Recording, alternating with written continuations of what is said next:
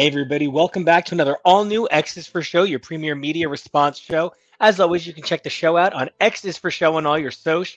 As for me, I'm Nico, and you can check me out at Nico Action on all those very same soch. And that's NICOACTION, and what a fearless night we have ahead of us. You're really committing to soch, huh? Oh, soch hard. This is 2 shows in a row. Mm-hmm. Well, I'm TK, and you can find me on social media at TK Elemental. Yeah, and that makes me your producer, Kevo, and you can find me on the Sochiz, Sochai, Sociarino at Kevo Really. That's KEVOREALLY. Oh, I think. Yeah, we had a temporary. We fixed that. So, I am so excited to be here talking about Daredevil today. We are here to talk about 2 different Daredevil number 1s. Now, what's interesting about these 2 different Daredevil number 1s, Volume 2 and Volume 8, are that they are 2 volumes that both require a little bit of like revamp and reset to make it all work super well. Now, TK, I've read Volume 2 before, but I don't believe you have. I had not. And now I've read it a few times through. And I'll be honest with you, I'm actually... So we had originally intended to do this episode last week, but some stuff came up and we decided to work on a different plan. And I'm absolutely super psyched about that because I had done 2 read-throughs, but I don't think... There was a lot of stuff that I was like, well, I'm getting this wrong, because that would just be nonsense. And Nico will explain it to me at some point. And, you know, before we had time to talk about it, we started working on another subject. But we finally got to talking about it in the last week as we were preparing. And I feel like I did like a very cursory reread in the hours up to this episode. And I feel like I really understood this run a lot better in ways that made some of it a lot better and some of it a lot worse. I know that feeling. You know, it's a really interesting thing to take a look back at the arc that really is the thing that put the world of Daredevil on the map. And when I say put the world of Daredevil on the map, I'm specifically referring to the fact that it was sort of a rough time for Daredevil. So let's start by getting up an image of what we're here to talk about today. Right, so we're going to be taking a look at a number of the Daredevil number 1s that have been, I don't know, the hallmark of a series is its relaunch at a number 1. That's like the whole point of, you know, oh, look, this is starting a new era. This is beginning something.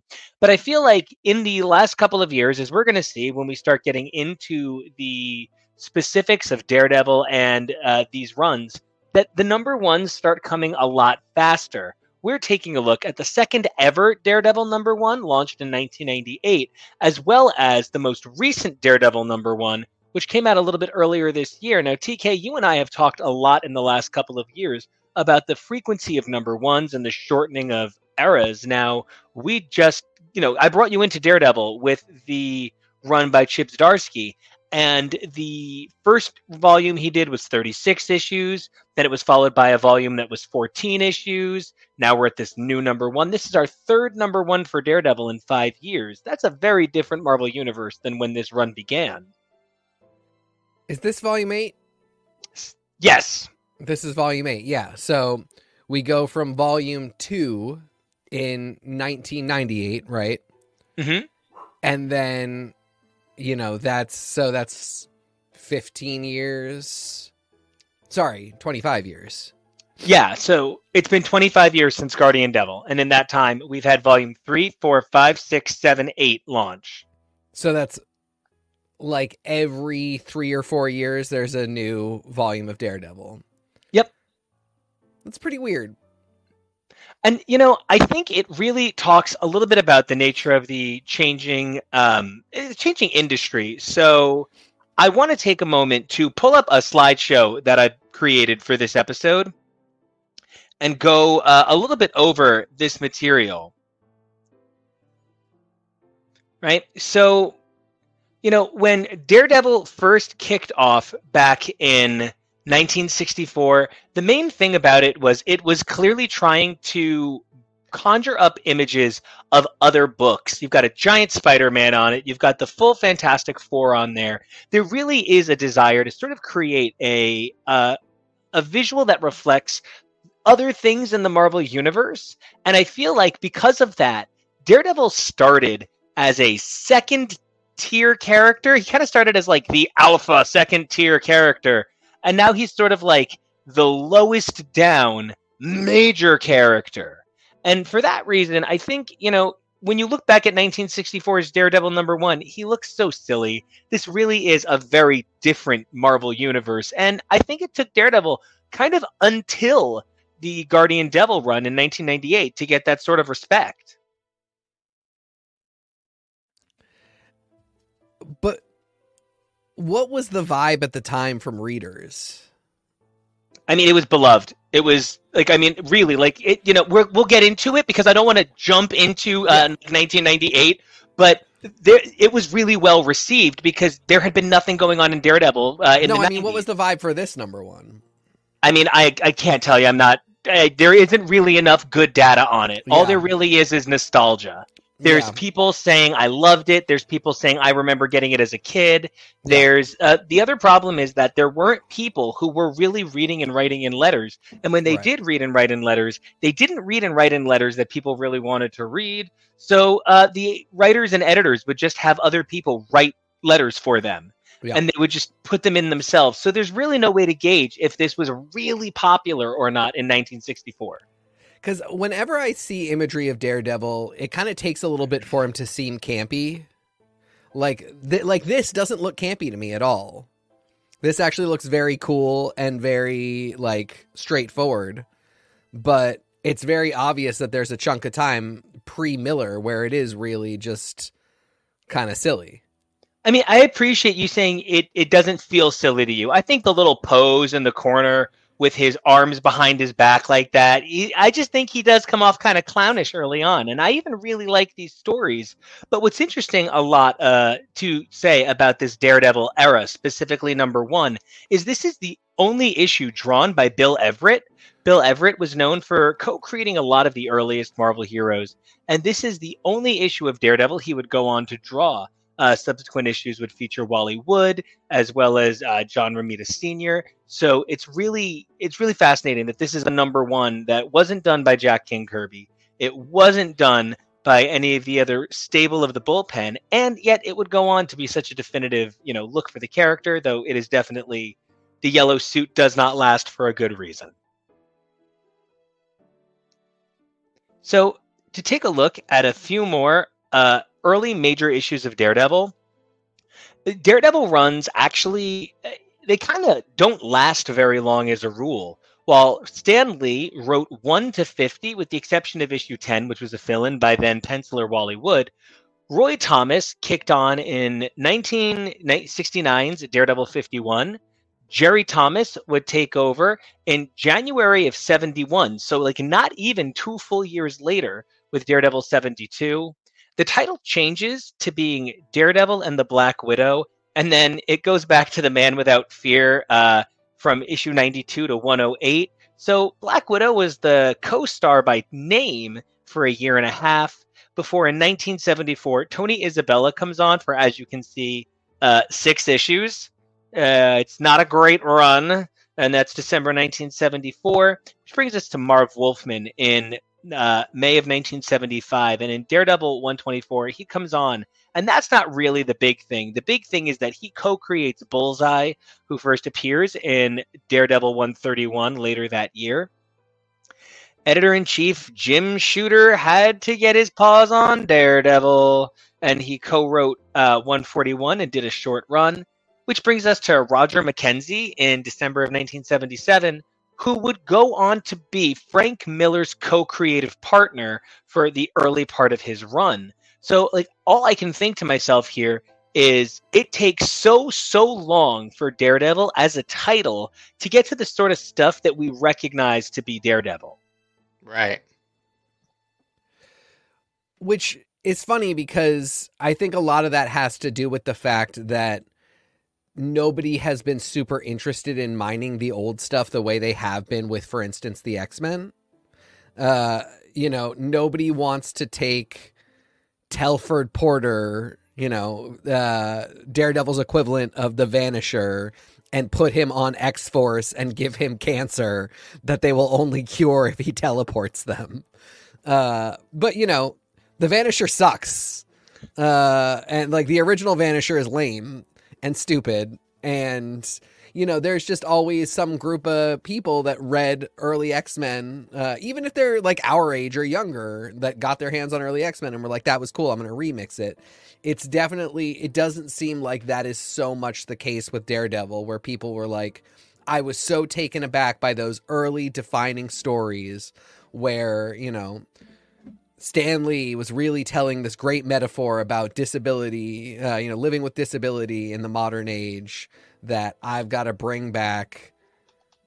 Well, I mean, and just to jump in on that, the people who do, it's such a difficult, embarrassing situation to deal with, because it's like Stiltman. And yes, we have recaptured Stiltman, and the magic is there. We are very protective of Stiltman. That is a weird one-off. That's the exception that proves the rule. Exactly. That's really what it is. And it's I guess you could say... Sorry, go ahead. Well, it's in part because these stories aren't great, and I really appreciate your outside perspective being really positive on them, but they're silly. Well, no, I'm saying they look cool. I'm not. I don't. A lot of these I did not read, and I have. I've attempted, and I barely can read old X-Men, and I don't even. Guys, I'll be the one to say it. The Dark Phoenix saga is not an easy read. It's not a fun read. It's iconic, of course. Couldn't have anything without it. But is it my first choice? No. I'm just glad I read it when I was a kid and I didn't know that there was a lot else to look for. But now it's very, it's lots of words to say a very quick thought. So there's a lot of the old books that I find a little bit insufferable, and they really have to kind of inform the later stuff. So my biggest takeaway from starting volume 2 is I kind of now want to read a little bit more about Matt's relationship with Natasha. So, I'm looking at that Daredevil and the Black Widow and I'm thinking, I'd be curious. It's a great era. Tori and I really love it. And it's a thing that, if you're a big Daredevil fan, you really get a sense of it. I don't know. I really recommend that era pretty greatly. But it really does take until 1980, April, with Daredevil 165 for Frank Miller to really start to direct the series into a positive angle. Elektra doesn't show up in the title until 168. From there, we see Kingpin show up in 170. And then Frank Miller actually ends his run in 191 back in October of 1982. So it's really interesting that landmark era for X-Men ran 15 years, but for Daredevil is just, 4.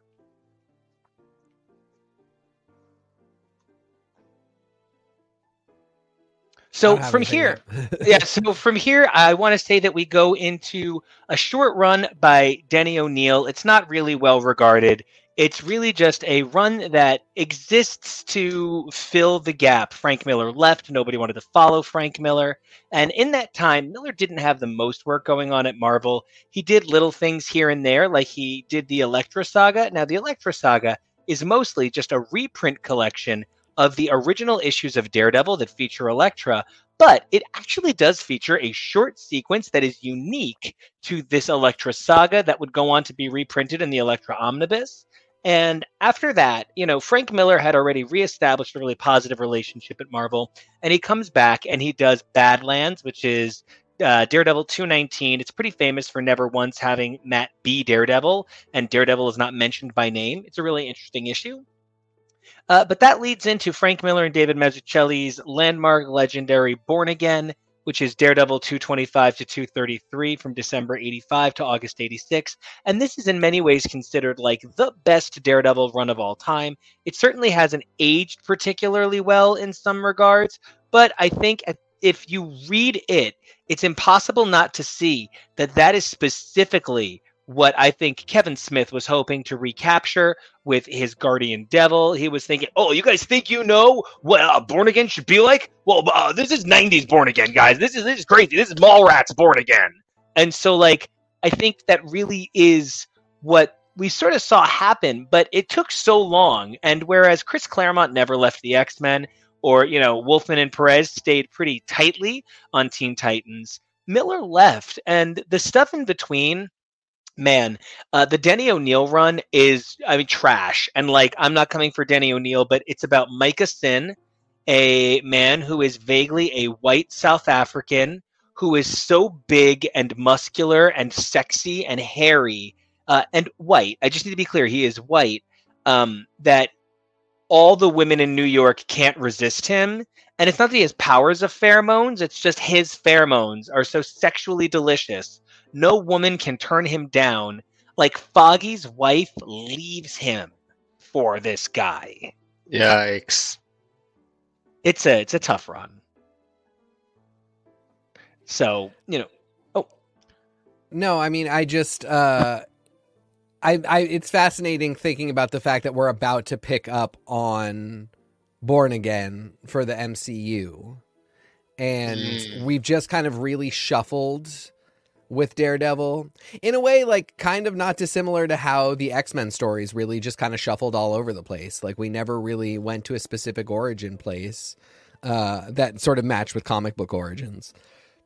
And after, the Netflix show, the amazing Ben Affleck film, to be going all the way back to this particular story as, like, and this was my first, like, when you and I started talking about reading Daredevil, this was the first thing that you had me read.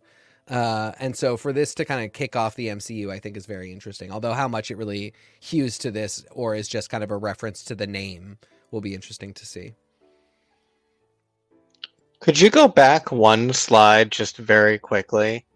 I'm just really most blown away seeing this timeline out in front of me by how far from the origin point of Daredevil so many things that Daredevil is known for are, and how far apart so many of them are from each other. Like Bullseye's first issue being 75 is wild, Elektra being 81 is wild, and then the next slide seeing where Born Again lands, where Kingpin's first issue lands, and all these things that are sort of iconic things for Daredevil, like 20 years almost after the character's inception.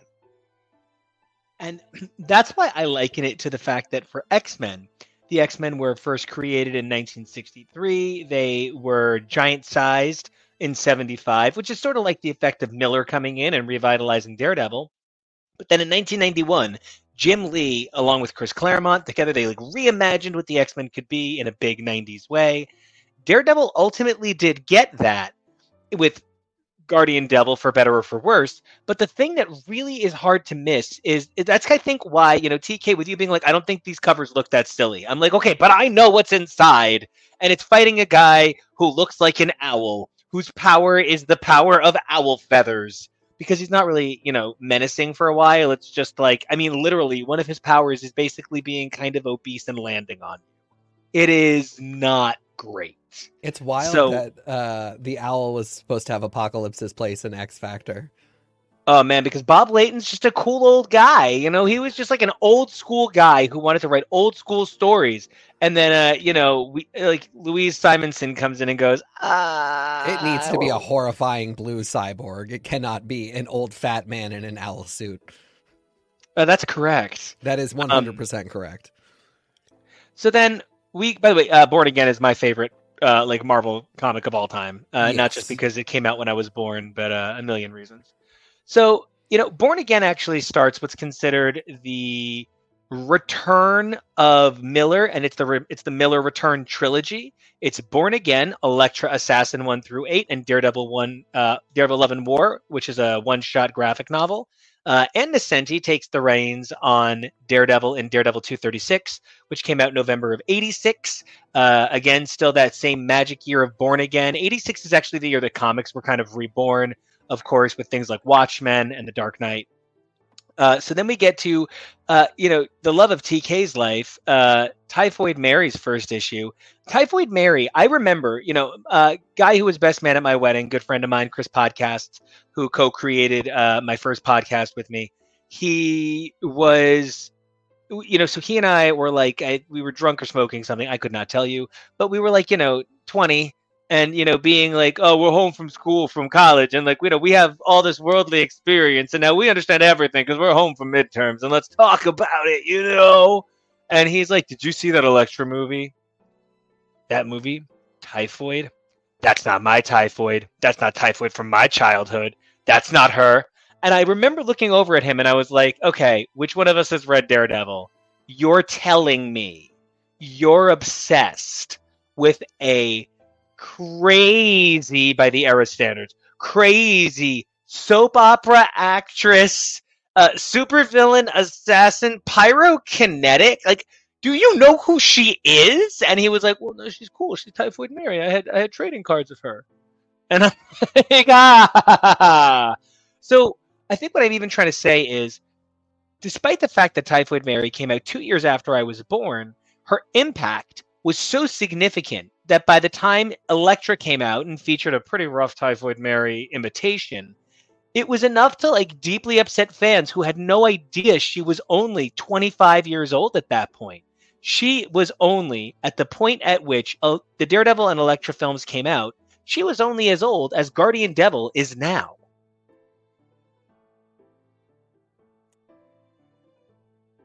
I have more thoughts on that later. Okay, I love it. We love Elektra Lives Again in this house. This is an Elektra Lives Again house. We love it, but we fully understand if it is not for you. It is a bit inscrutable. You get to see Matt's penis while all of New York burns to the ground.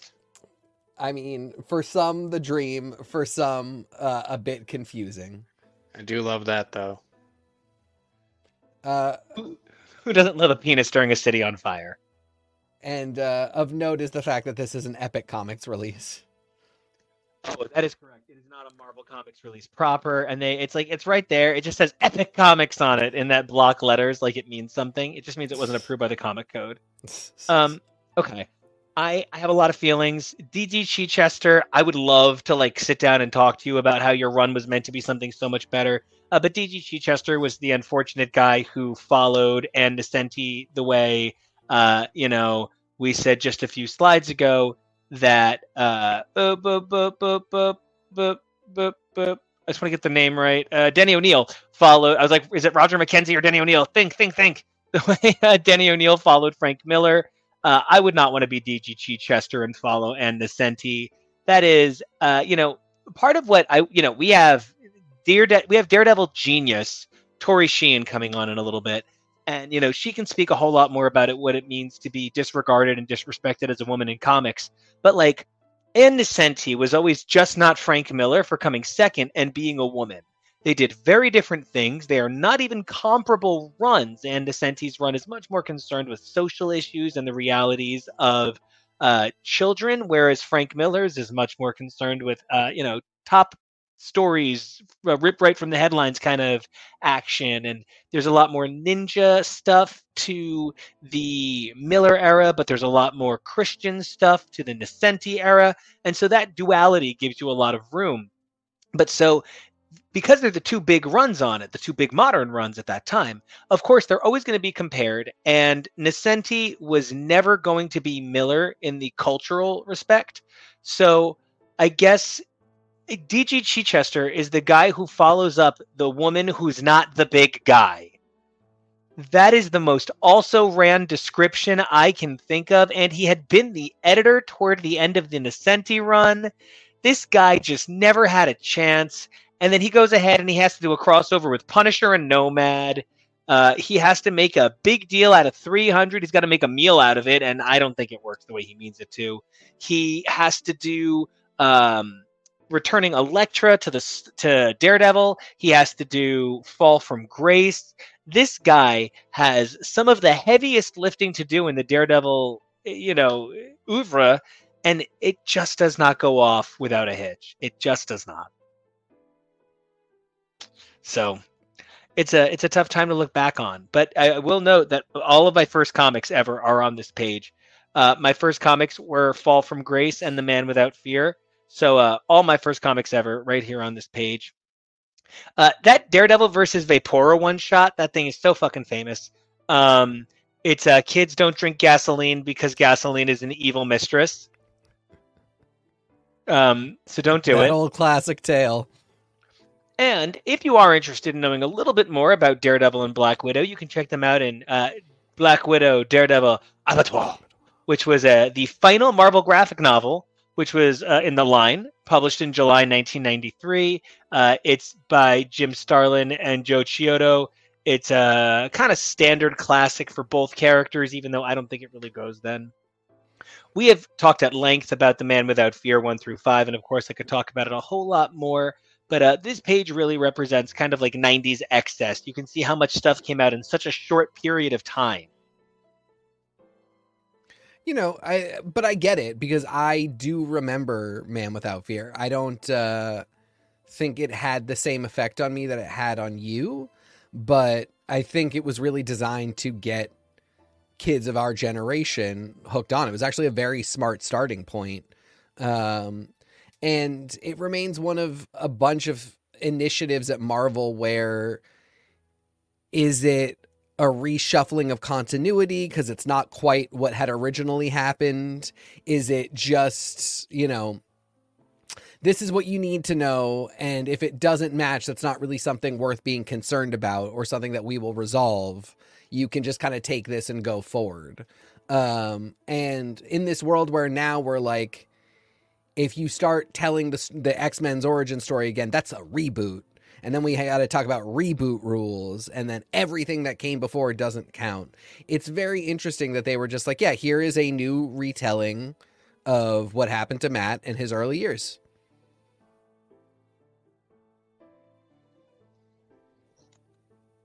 Well, and you know, I want to mention that, speaking of this era in particular, the thing that's so interesting about that side being on the cover of Daredevil number 325 is Ralph Macchio and Frank Miller had a gentleman's agreement that Elektra was not to be used without Miller's permission. And at this point, Ralph Macchio was kind of like, look, Frank Miller, I am scared of you, but I work for a company. Elektra can be used. I'm sorry. And it was a big deal. They made this big arc. It introduced the black costume. It's just not a well-loved or remembered time. And all the proof you need, the guy who introduces the black costume, he's off the book within 8 issues. Now, Gregory Wright, who took over the book for a short period, starting with Daredevil 333 in August of 94, it's actually not his first issue of Daredevil. This is so fascinating. He had written like 4 annuals in a row. He had done annuals during the Ann Nocenti run in the late 80s and only got the title in August of 94. Now, his run would only last a short time, with industry legend J.M. DeMatteis taking over at 344. Elektra, Root of Evil, Elektra's first solo outing as a mini, came out in January of 95. Carl Kiesel, who would return a couple of times to the title, takes over in September of 96. Elektra gets an ongoing and a magazine, sure, in September of 96. And then we get into the garbage crossover period, but I can see Kevin was so excited about Elektra magazine. I was going to do the Donna from the West Wing thing. And a boyfriend. Does she get a boyfriend? Because that would just really complete the title. She starts dating Wolverine for a little bit. I'll take it. That really counts. TK, do you remember the hyper infusion of Daredevil and Elektra into the market? Elektra's even in Marvel vs. DC. She's the fight against Catwoman, which is so unfair. This is about where I step off, actually. This is a little bit before Operation Zero Tolerance, but even then I'm not super,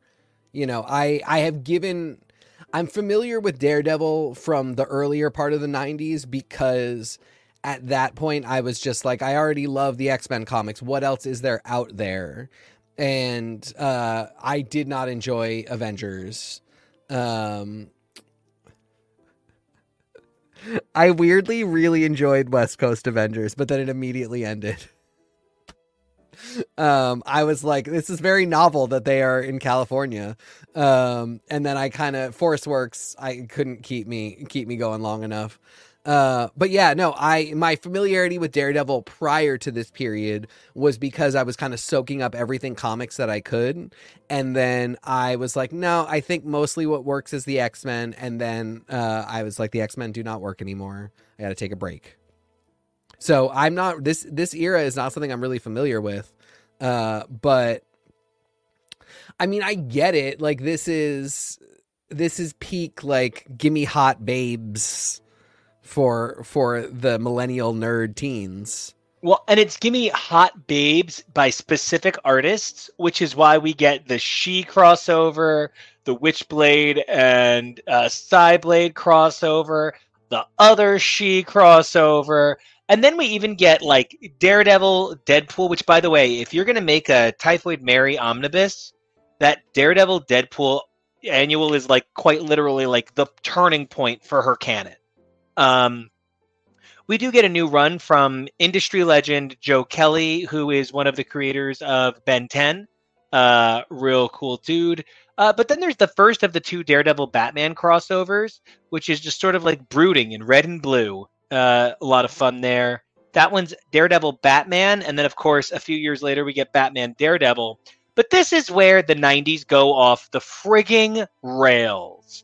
Elektra -1, Daredevil -1. There was a whole -1 month. It was, and these -1s give birth to the 0 and the half we have to talk about, and then the 0.1s I can't even.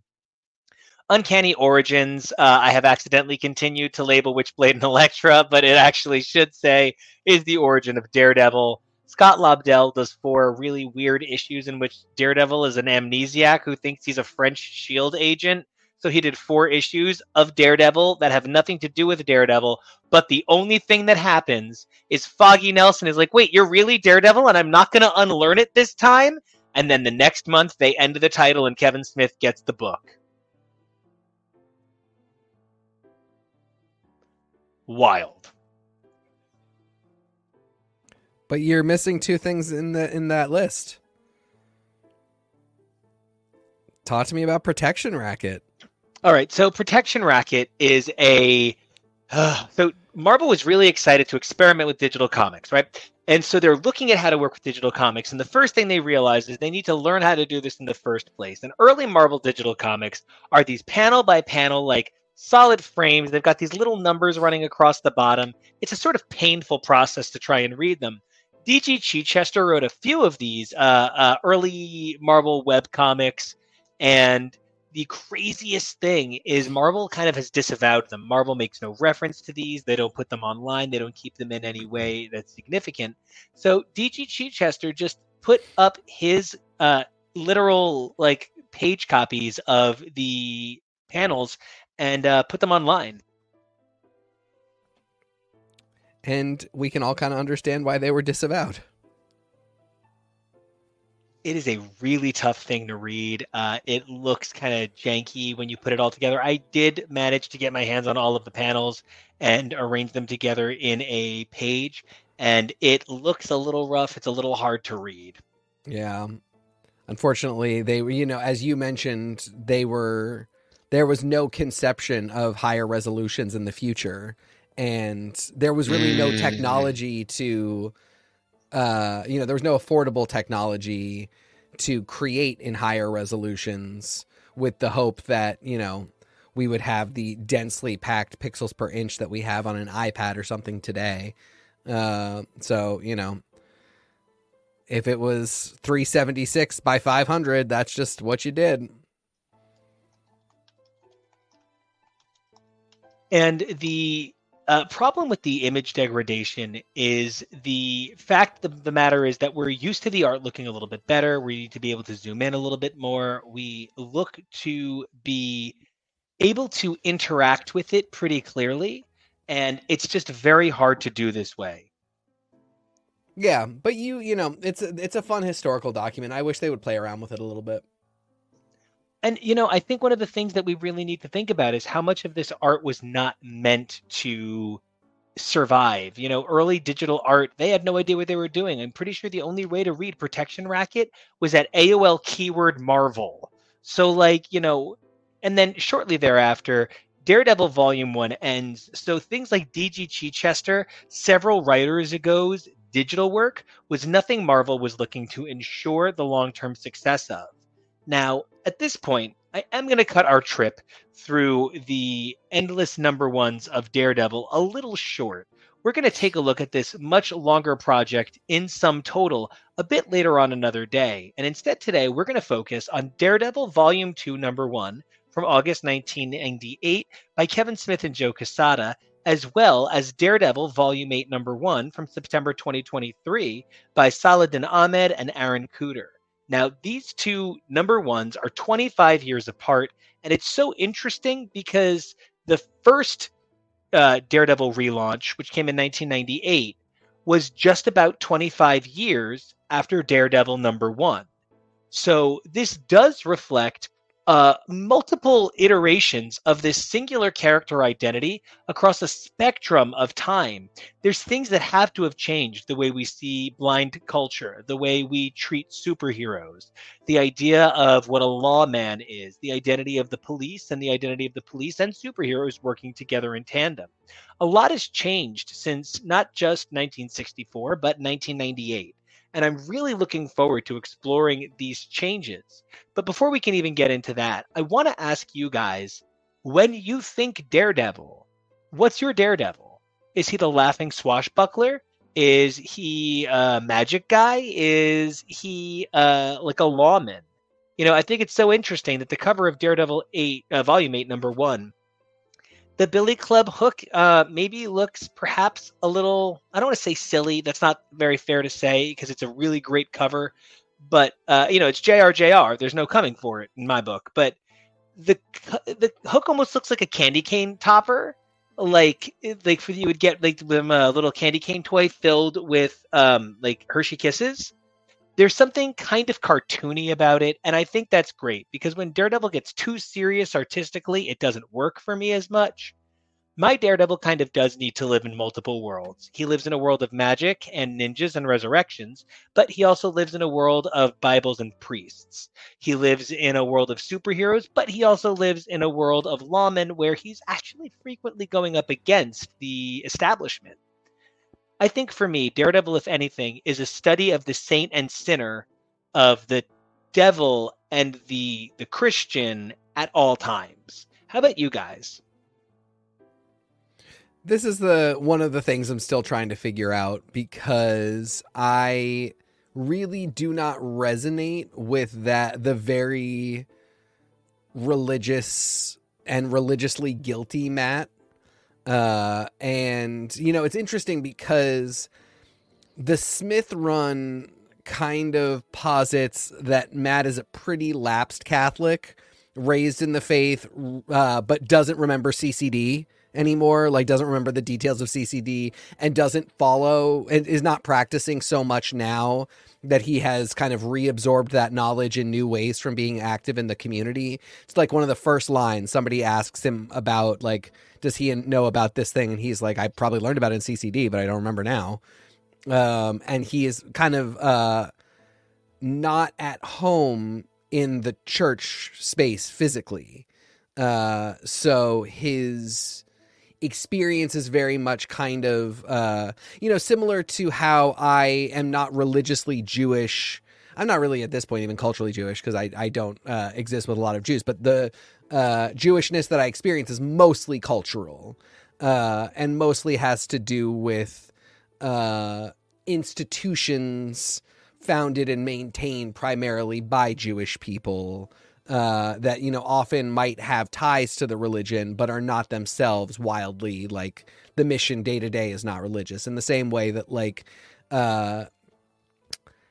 Karen knows where to find Matt because he donates to a shelter that is run by the Catholics, but Matt doesn't donate to the shelter because it is a Catholic shelter. He knows about the Catholic shelter because he is a Catholic. He grew up in the Catholic faith, and right.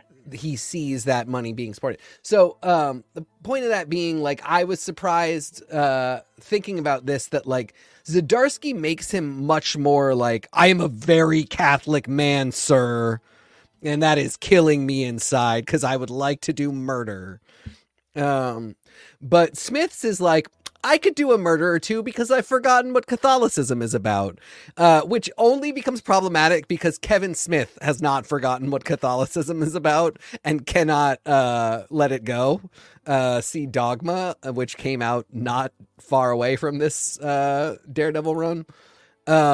So, you know, thinking about it, I really resonated with the Zdarsky run, and that is the first time that I have seen the depiction of Matt as the guardian of Hell's Kitchen in a way that started to vibe with me. But it only kind of starts after he gets out of jail, Mary goes back to being Mary, and then Devil's Reign starts.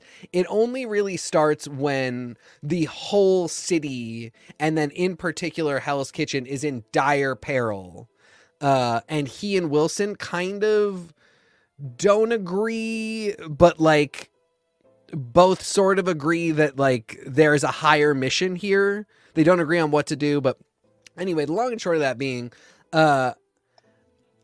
my Matt, I think, is the guy with the mission. I think that's, and you know, what worked about the Red Fist saga as an idea was the mission goes on to be a prophetic one, and one that might be able to jive with his very strong personal beliefs, that he might be able to reconcile the kind of mystic world of Marvel and the complex pantheon of Marvel gods and demons with his own faith. And yeah, I mean, I think that really is, to me, that he is the guy with the mission. I think that's my Daredevil. I think final answer.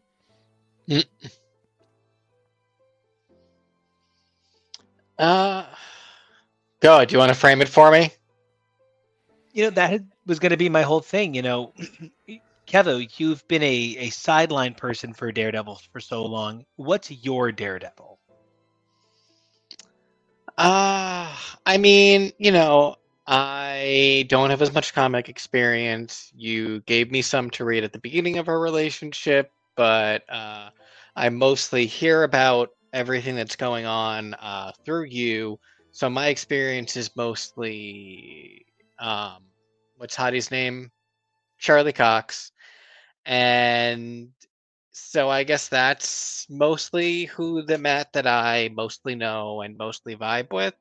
And I really liked him on She-Hulk. And I know that's such a controversial answer, but I love seeing light, fun, still kick-ass Matt.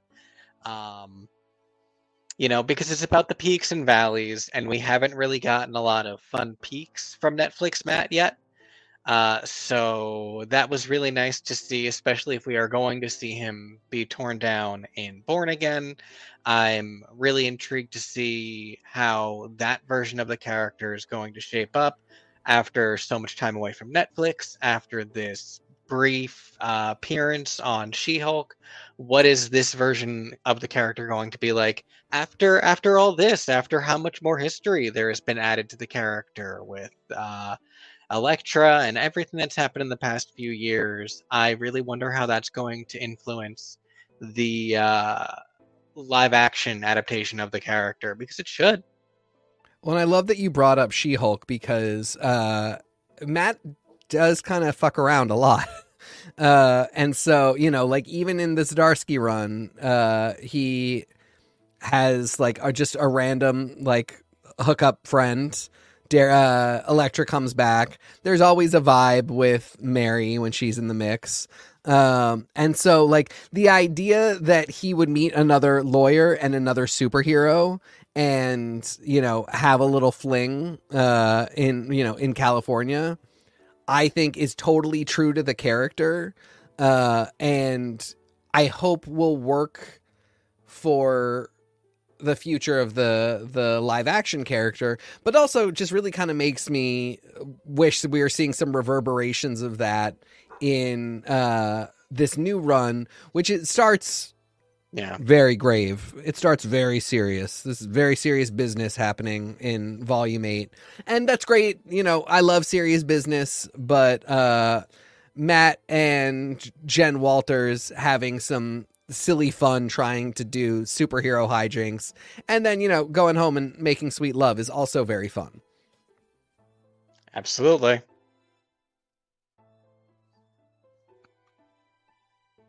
So, you know, we can't just talk about who our Daredevil is. You know, that would be too easy. We need to bring in somebody who came in with a pair of eyes so unique for me. You know, when I talk about Daredevil, my Daredevil starts with comics.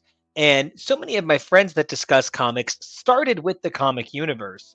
But our very own Tori Sheehan, one half the Billy Club, she started with the TV show. And so that doesn't make her opinion any less terrific. In fact, it really spins what the comics are into a new light. So I would like to do nothing more than invite the one and only Tori up to the plate so that she can pitch us who her Daredevil is. Hello, hello. So how are you? I'm straight off of the work commute. Who is my Daredevil, you ask? I am I like my Matt when he's happy and a little slutty and joking around and things like that. So it really kind of enjoyed him on She-Hulk. I think as we covered a lot on our Billy Club episode, I thought he was just absolutely fantastic. And I just want happy Matt. And I feel like it's going to be a while to see him with this new number one, but maybe fingers crossed. I gave the same answer, Tori. We love happy, slutty Matt because you can't tear him down if you don't build him up. Exactly.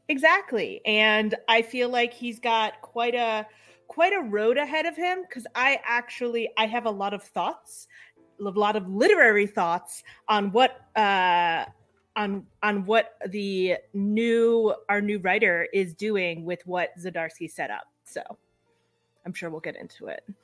So I'm going to use that as an opportunity to I'm not trying to put my slides back up. Kevy, can you make the slides go back? So I'm so excited. He's the producer. He's got the brains. So I'm really excited to talk about Saladin Ahmed and Aaron Kuder's Daredevil #1. This is the third Daredevil #1 in 5 years, like I said. Now, I really want to like this issue. Aaron Kuder is responsible for my favorite Avengers book of the last 20 years, Avengers Forever. The guy draws the sexiest Tony Stark in history, who's actually also the sexiest Ant-Man in history. Real interesting little character bit that we really, really love this character on this show. But this was not my #1. I really liked this issue. I really like what they're doing. And Aaron Kuder can make anything really terrifying. But, okay. Daredevil 14 ends with Daredevil waking up as a priest and Elektra continuing on in the role of Daredevil. The world of Daredevil actually just kind of continues without him. Mary and Wilson are two of the most important members of the X-Men right now. I don't understand how TK got everything he wanted in the world. But you know I didn't, because immediately what happened is Emma and Tony are now allied against Wilson. Which is not what I wanted either. But no, I wanted him to be a bro. But anyway. Did you see it going differently though? Tony doesn't like other rich, smart people around him. Okay. Sorry. Well, I just want to say Tony doesn't like other guys with muscles. Yeah.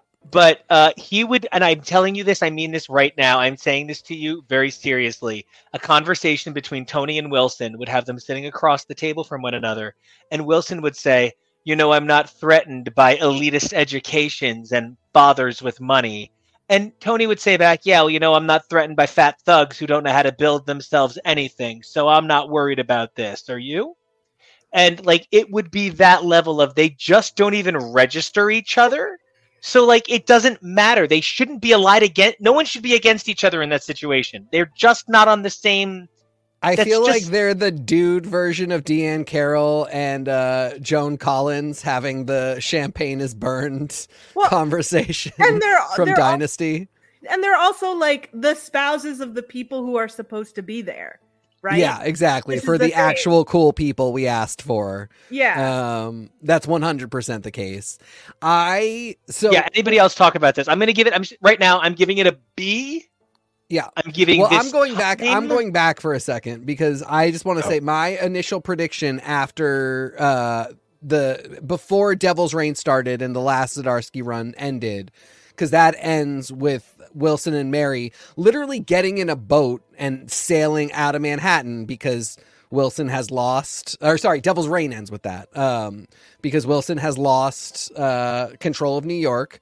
Luke Cage is going to be mayor and they've got to go. So they get in a boat and they sail away. Where the hell else would they possibly go but the island where Mary has citizenship? And as a result of that, they're probably not going to deny her husband when they have allowed Selene, the ancient vampire who has slaughtered millions of people, to just hang out. Like, by comparison, but Wilson has so much blood on his hands, he really does match up to the mythic folk.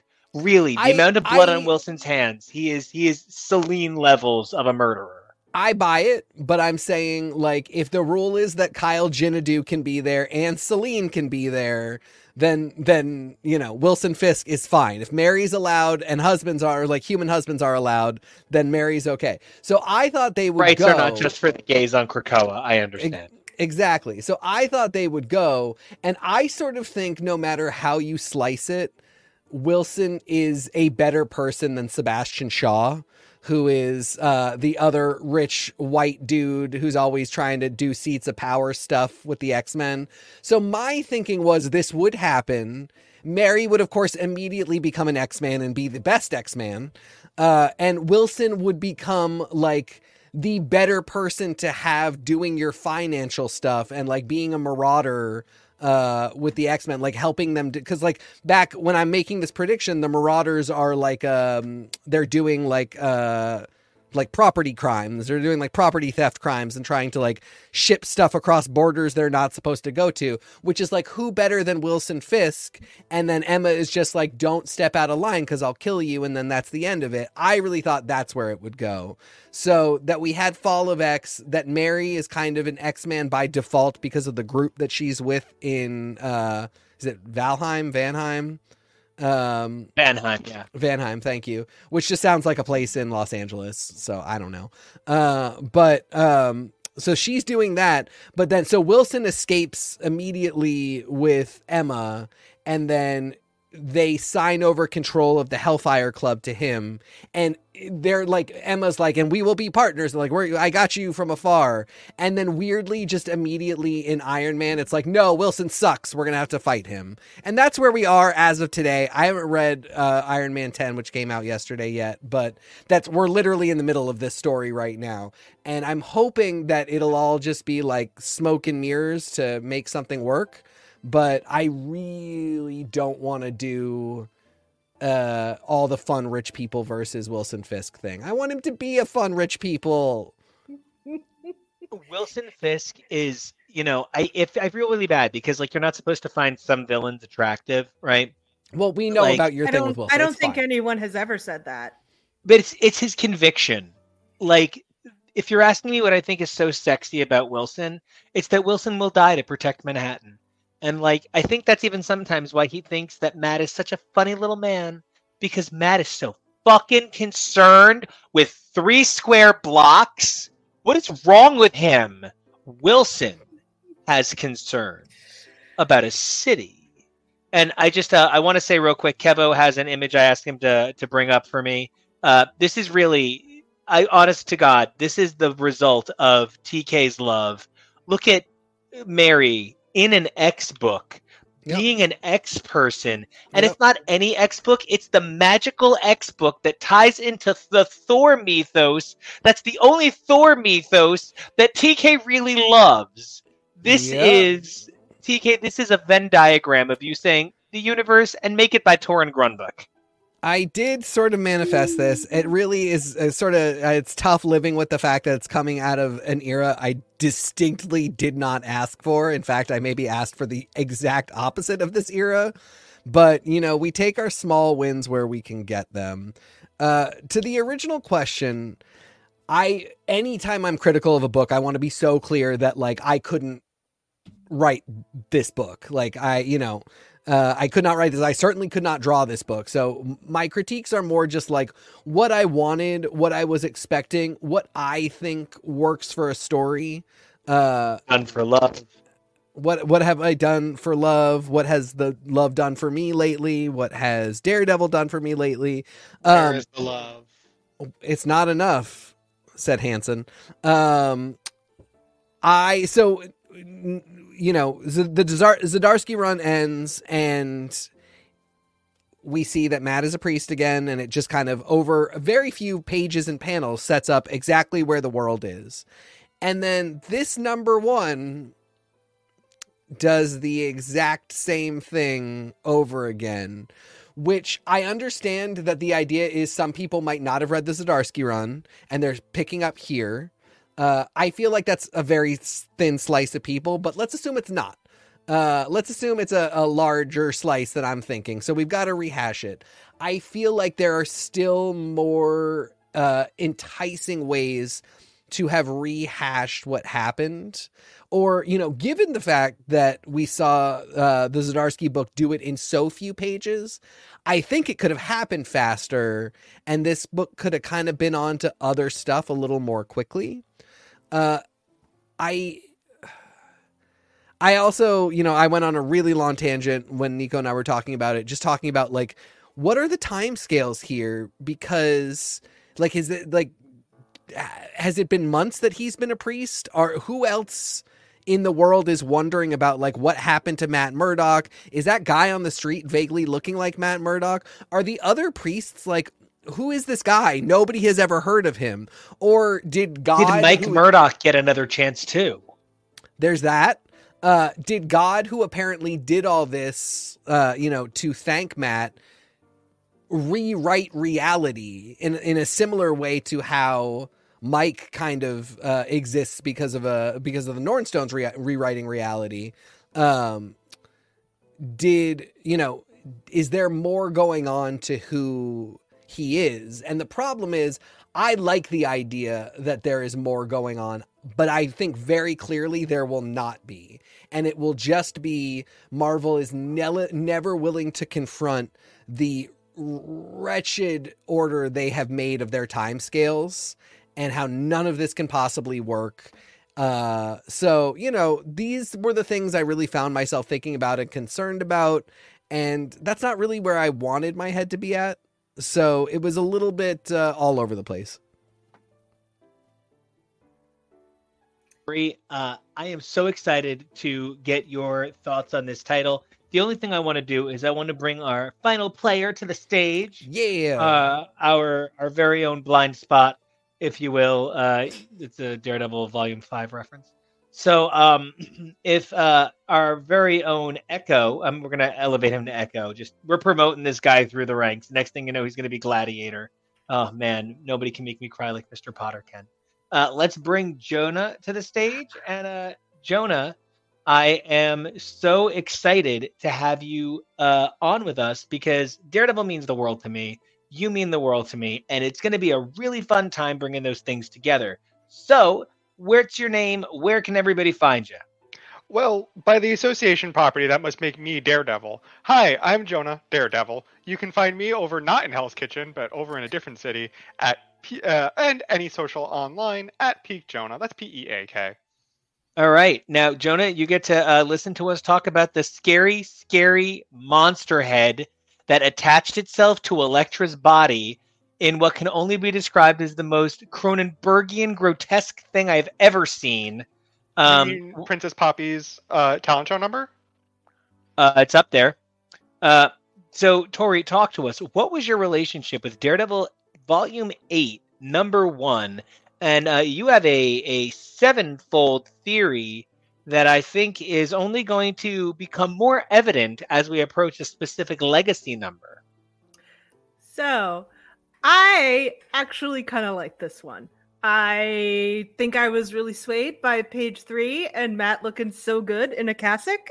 I have a lot of hot priest ex-Catholic feels, much like Matt. And so I liked it a lot. I actually would have wanted more time of Matt having no idea of who he is as Daredevil, I would have liked more time with Matt not knowing that Elektra's around, Matt not knowing what he's done. I would have maybe liked a little bit of maybe sleepwalking Daredevil work, but that might be a step too far. So I actually would have loved to have seen this as like a two-parter, actually, so that we could stretch that out a little more.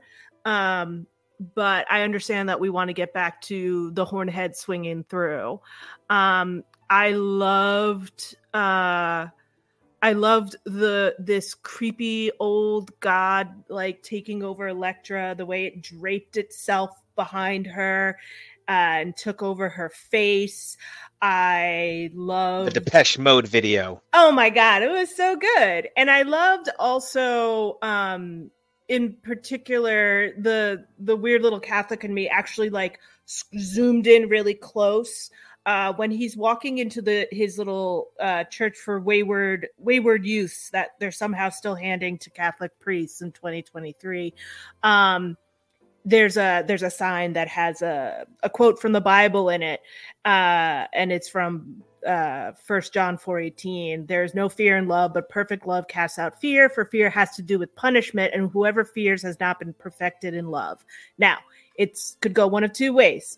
Either one, someone figured out where the word fear was in the Bible and pulled the hottest quote they could from it, or two, this has echoes and things that are going to be seen throughout a lot of this, because I personally think that having gone through that Zdarsky set Daredevil up to go through the Inferno side of the Divine Comedy, and Saladin Ahmed is actually setting us up for the Purgatorio part of it, which is the earthly side, which is another look at the 7 deadly sins as we go through.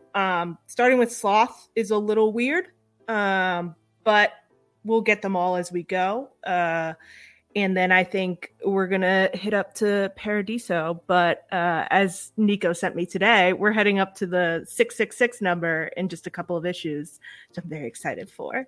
So hopefully we'll see something really cool. But I like this. I have high hopes. If they don't come to fruition, I will probably be less excited about this number 1. But I thought the visuals were gorgeous. I thought it was an interesting take. I love the idea of Elektra continuing to do Daredevil work, even though Matt can't see her doing the work. So like she's actually like praying to an unseeing, unknowing God. And so that was interesting to like think about the idea of Elektra and faith when it comes to these characters. But yeah, like I had a good time with this, I really enjoyed it. I also just want to point out that we are living in the grand age of Elektra. This is the day and age of the electric nacho. We have Elektra had Woman Without Fear. We had Elektra 100. We all have the upcoming Daredevil Gang War, which is, okay, that's the only thing that I just really want to be like, no matter what's going on in the pages of Daredevil, I know that Elektra is going to still be Daredevil up through like April of 2024, because that's when Gang War is solicited through. And thanks to the fact that, Green Lantern rules, you can have multiple people with the same code name and it doesn't actually impact the quality of the book. She's the Daredevil that stars in Daredevil Gang War, and we don't need to worry about that. It's pronounced Yangam War. No, I'm pretty sure that used to be the most popular video on YouTube for a little while. It was that crazy K-pop song where people were dancing to it. Yeah. Nico, I'm shocked in this list that you did not include Black, White, and Blood. I was actually just about to bring that up.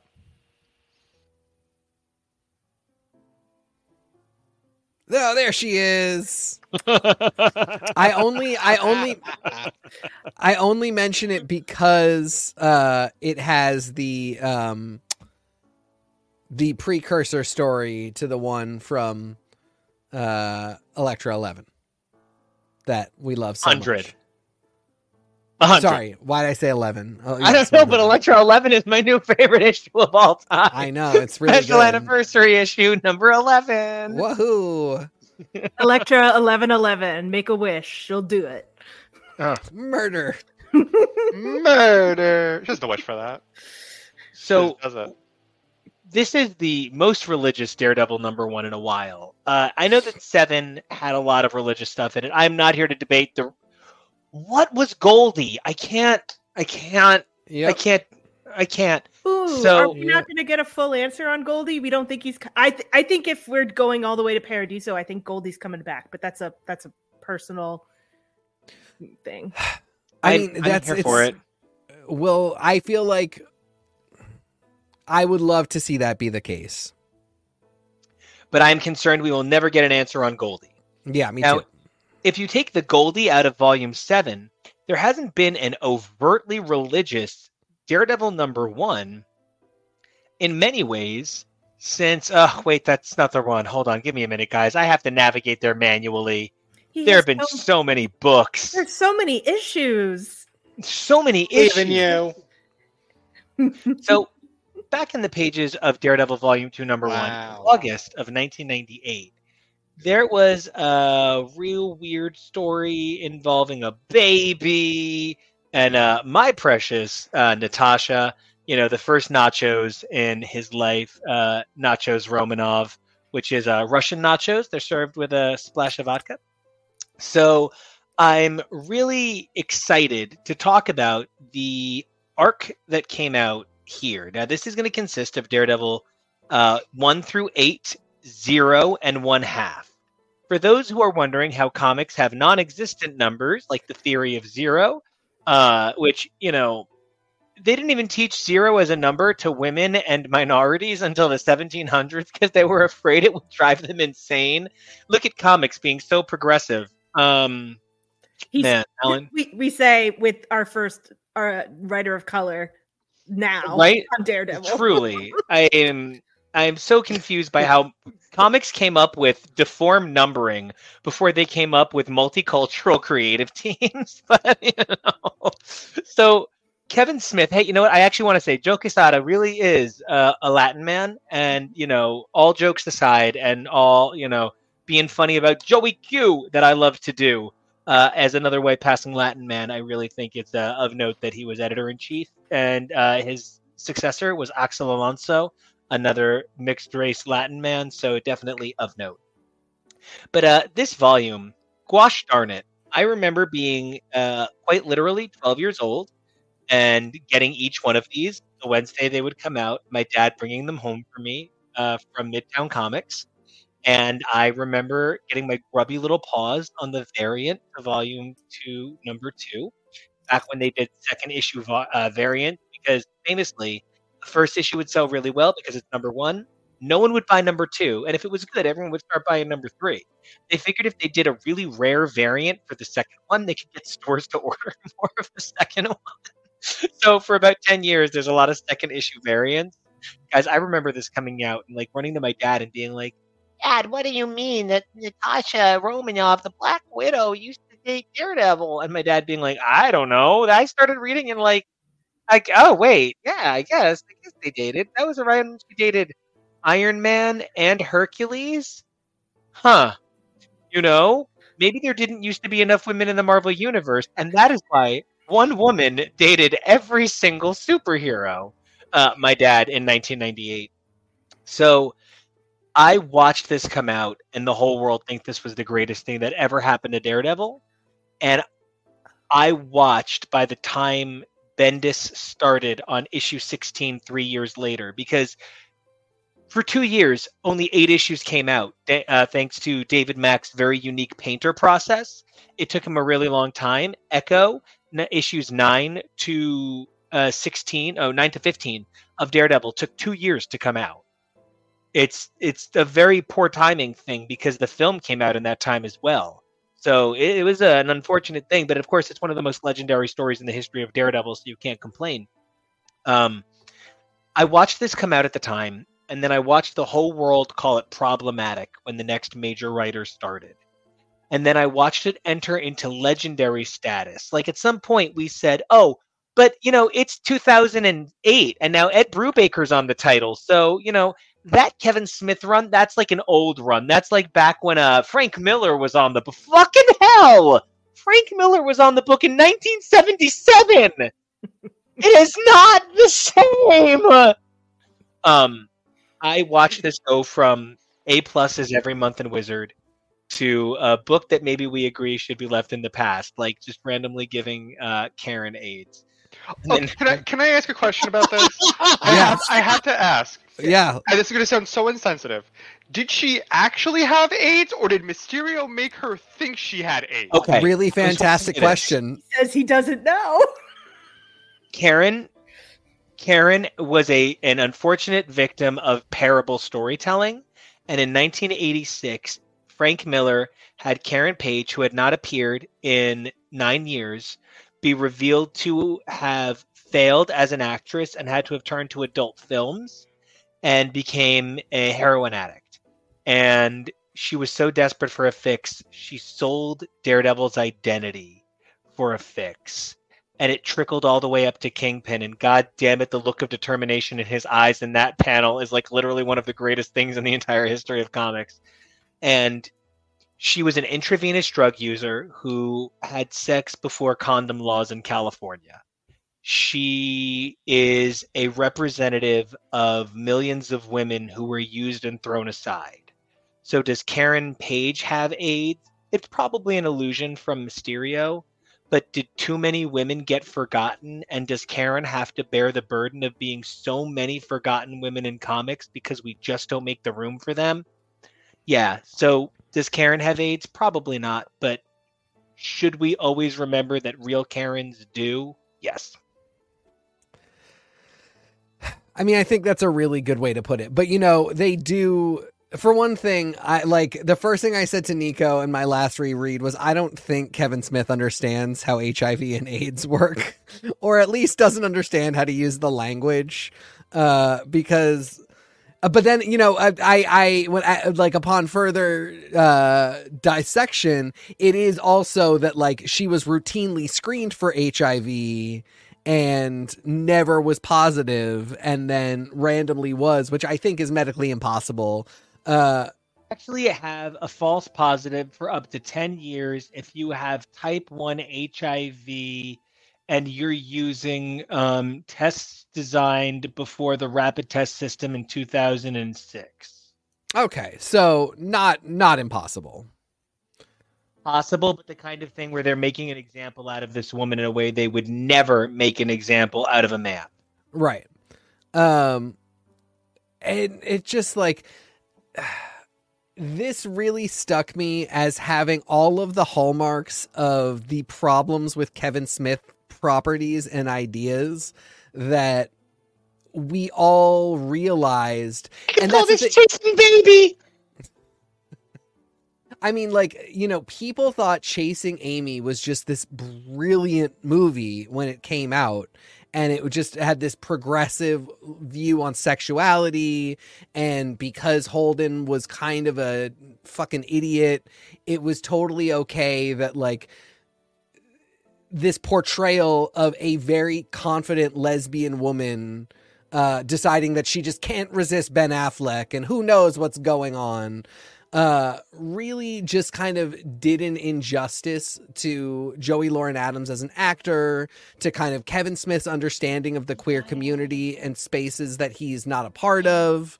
And that just kind of became his trademark. And I feel like it trickles all the way up to this run where there's just so many things that I'm just there's a point where somebody's are you saying where Matt says, like, are you asking if I'm a misogynist? And it's like, misogyny is a binary state to Kevin Smith in 1998 where people can't, engage in misogyny.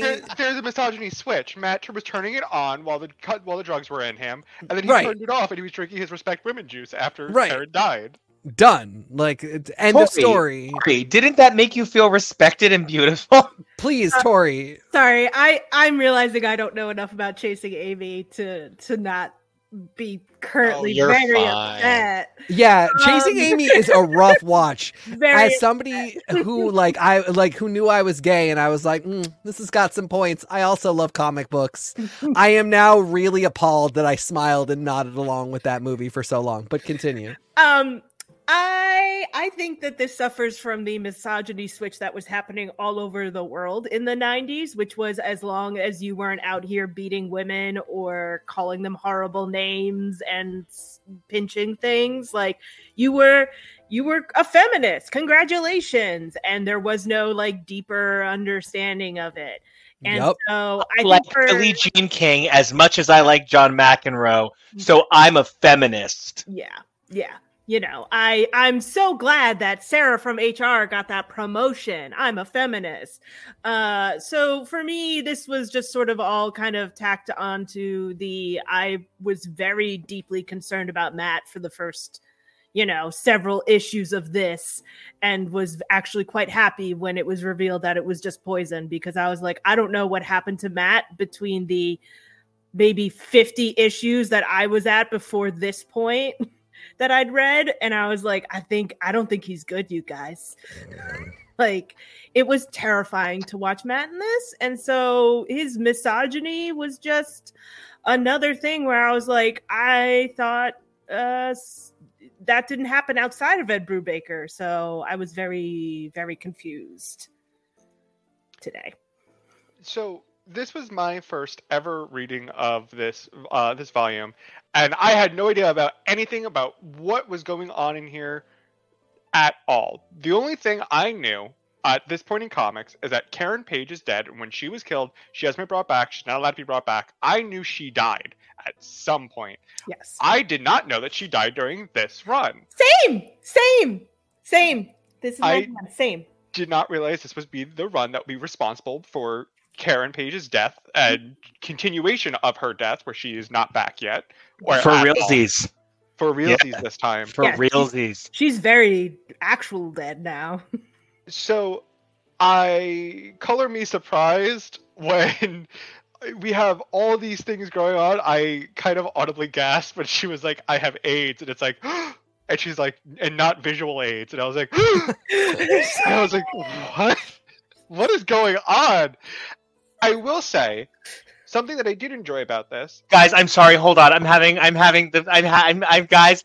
I'm sorry. Guys, Colgit Mithra of Man Without Fear was watching our show and has an answer for me about Goldie and posted it and tagged us. So I just needed to jump in with like literally the world's most famous Daredevil has an opinion, and I just need to share it. Nico, I was watching a bit. I saw the bit about Goldie. Zdarsky said, yeah, I never wanted to make it explicit in the text, but once you start making those connections, it seems evident that Goldie has been a pawn of the wild the whole time. Like most false prophets, Goldie thought he was doing God's work, even when it created horrible results for people. The realization that he had on the mountain about the Book of the Fist really puts it all in a different light, especially after the reveals in hell. But the problem is, I love that. But then the problem is that God shows up and gives Matt a reward. So like, it's just very tough to see. I get it. This is why I think that this was cut short, because I think that a couple more issues with the Wild being able, like a full issue of like the Wild being able to be like, here are all the times I showed up. I know you're freaking out right now. I'm plowing through it because we got a show to do. A couple, that getting that episode, that Jasmine showing up in Angel and explaining to the gang how she was in charge of everything that made her born, that she was in charge of the beast coming to Earth and all that stuff. that kind of episode is kind of necessary to re-anchor when you reintroduce the element of an omnipotent being that has actually been pulling the strings, and that we never got much of that from the Zdarsky run, that it was really one issue where somebody is like, by the way, the Beast has a sister. Woo! I actually love the idea, super into it, but just not enough time, man. Like, really not enough time. Okay, Jonah. I'm so sorry. That was getting tagged by like my fan idol. That was just so special. I'm sorry. I did not mean to cut you off. That was a very special moment for me. I appreciate your forgiveness. Go ahead, Jonah. Well, what kind of Catholic would I be if I didn't preach forgiveness? What kind of talk would I about be? me behind my back? As they say in Kind the, of statin boy. as they say at the beginning of this Quesada run, like you can forget all you want, but you will never forget. Also, another very quick question before I continue on my analysis of this run. Is she writing her letters in Braille? No, he can feel the raised ink of the pen with his special. Yeah. She even says it's really quick, but she says, "I wonder if you'll be able to feel. You should get this when you're 75. I wonder if you'll be able to feel it." Got it. Okay, so what I thought was interesting and fascinating about this run is at least the first couple of issues make you believe, oh, this actually is a religious thing going on, because you have no reason otherwise to believe that it's not. We have all this art about the angels. We have all this making it makes sense of like, oh, there is an actual religious thing going on. I'm a little more surprised, and maybe you can hand wave it and say it's because of the poison. Matt didn't go to Doctor Strange sooner as the person who is the master of the occult. I loved when Matt was still being affected by the poison. Doctor Strange's look, where he's this very just full dark figure, and he has the cloak. It's a really great look for him. Yeah, that was a very specific look era for him. And that I really enjoyed. However, I feel like a lot of this book kind of goes off the rails, and I say this even without everything. A book like this cannot be published today. Even let's take away.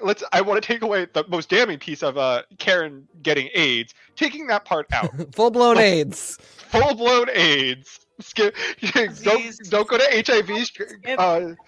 Just skip. Go. Don't collect $200. You skipped it. Yep. So, Paul, act up already. Kind of get Mysterio being the mastermind behind this and the villain with the illusions. Okay, that stuff I can buy, but the motivation feels haphazard. He was doing all of this because he just wants to fuck with Matt. Feels really weak. There isn't an actual reason for why Mysterio is doing any of this.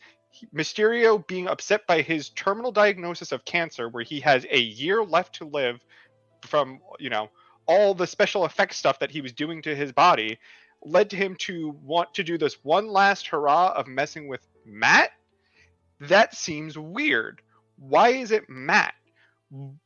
He even points out they fought once. It's because Spider-Man is currently not Spider-Man. Yeah. It's because currently Ben Reilly is subbing in for Spider-Man, and so Mysterio can't get his revenge on Peter Parker, so he's just gonna do it to Matt Murdock instead. Which is hilarious, because immediately at the end of all this, Spider-Man shows up in costume to hang out with me.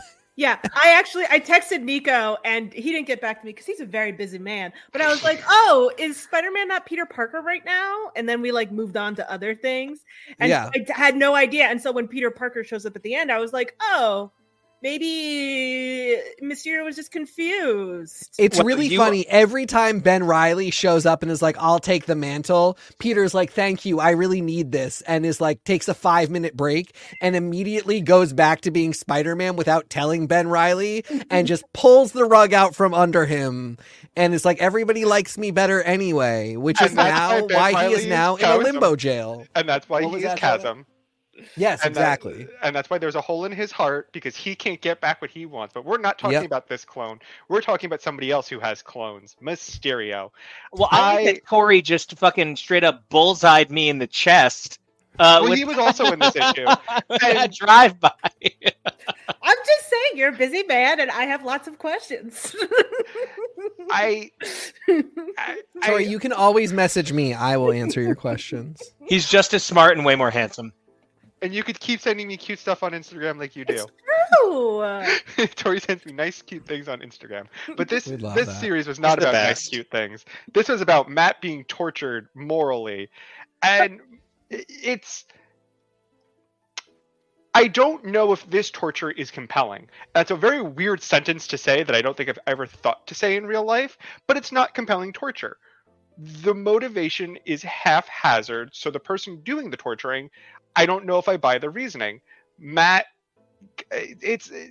there's also, okay, I'm also maybe a little bit miffed about this super secret poison that's completely undetectable by any and all kind of imagination. It's tasteless, it's odorless, it seeps into your skin and it affects you in these ways that are perfect for the narrative. And yeah, you can say that's the whole point of this, but I'm like, that I think you just described Catholicism. I mean, I don't know. And then we have the entire thing with Matt's mother being a runaway nun. No, okay. Oh, That's a pre-established Maggie- issue. we know that. That's We a do know pre-established issue. I don't let people say Look bad how things they about Maggie. don't. The bigger thing is that Maggie They sometimes... don't want it. The bigger problem is that Maggie sometimes is like a 35-year-old MILF, and sometimes she is a 90-year-old crone, and never the twain shall meet. And sometimes, It's not May. sometimes Typhoid Mary pretends to be his mother. There's a lot going on. There's I a feel like ton Matt going on. absolutely has a mommy kink, but that's Yeah. less of this point and more so. I now For Maggie. I all but just wanted Maggie to turn to Matt and say, "What is it, you cunt face?" Like, I was kind of just waiting for that moment to happen. It was Yes. this volume. I think suffers from being hashtag team too much. There's, I think, just a little bit too much actually going on. A little bit of too much problematic things that I'm like, I also don't know if I am always down for a nice amount of cheesecake. However, the way that Natasha is kind of just a pawn in this entire story, and the way that she's drawn, the way that she acts, she's fully there to kind of sexually service not only us, the readers, but Matt. And in a weird way, it obviously taking away a lot of her own agencies. Or he is already covered in hives. It was just one of those things where I was like, you can even make the gross argument, this is a story through the lens of Matt. This is how Matt sees Natasha. And it's still gross, but you can understand it because Matt's being gross in this moment. I was just really uncomfortable with a lot of things. Also, not to diminish the strength of Daredevil, Natasha has assassin training. She's not going down that easy. Am I wrong in thinking that? No, and so I will say I had the exact same thought. And this is the Kevin Smith being, a feminist, like, because Natasha is like, if you ever strap me with a baby again and I say, I think my maternal instincts kicked in, I'll beat the shit out of you. Natasha... And we're supposed to think that, like, Kevin Smith is a good, like, female positive writer because after Matt just completely doormats this woman and she even leans into it, she makes one comment at the end being like, I'll fucking kill you if you do it again. And that's enough. That means we have established that, like, she's actually more powerful and women rule and men suck. Kevin Smith got it right. Yay, feminism. She's doing her Martha Tomei impression. My biological clock is ticking. That was exactly what I thought. I am longing for Ivan to just be standing behind her and for Natasha to be like, Ivan, take this baby. And Ivan to be like, whatever you say, mommy, whatever you say. That would be fucking amazing. Like, because there is a way to do it. Like, he had some really good banter and patter between them. And, like, she read him down a few times, and that was great. But it really, at the end of the day, functionally, he does say, be a woman about this and take the baby. She does. She then says, that was actually okay. And then the only way he buys it back, because he knows that that's super fucking gross, is this sort of payoff line about how she won't let him do it again. lest we forget, before he hands her the baby, she was fully ready to sleep with him. Yeah. Now, Tori, you were live messaging me this like it was a Drag Race finale and somebody was killing some butterflies. So my question for you is, how are your feelings? I feel like this is where Joss Whedon got his Age of Ultron Natasha characterization from, and it doesn't make me happy. Yep. I found her, my mother's intuition kicked in. Her whole thing is just very. It wasn't her. If this was my first version of Natasha, I would not understand why everyone's calling her an assassin, why everyone's calling her a great spy, why everyone says she's the best of the best. None She's of that. Basically Nanny from Muppet Babies. She's No wonder why she couldn't lead the Avengers. Yeah. Oh, and him like choking her out and something woman. I was like, this was the issue where, I mean, he snapped her foot and I was like, Nico, I'm done. This isn't okay. He's got it's just teeth and black and some little red horns. And I'm just like, I'm out. This is not okay. You told me that Punisher is somewhere else, but I feel like he's here and it's not okay. I hated it. I hated it violently. I hated that she's like, saw your girlfriend in your bed and I didn't want to swing by with a baby on my hip. And I was like, can we not? Also, fucking baby.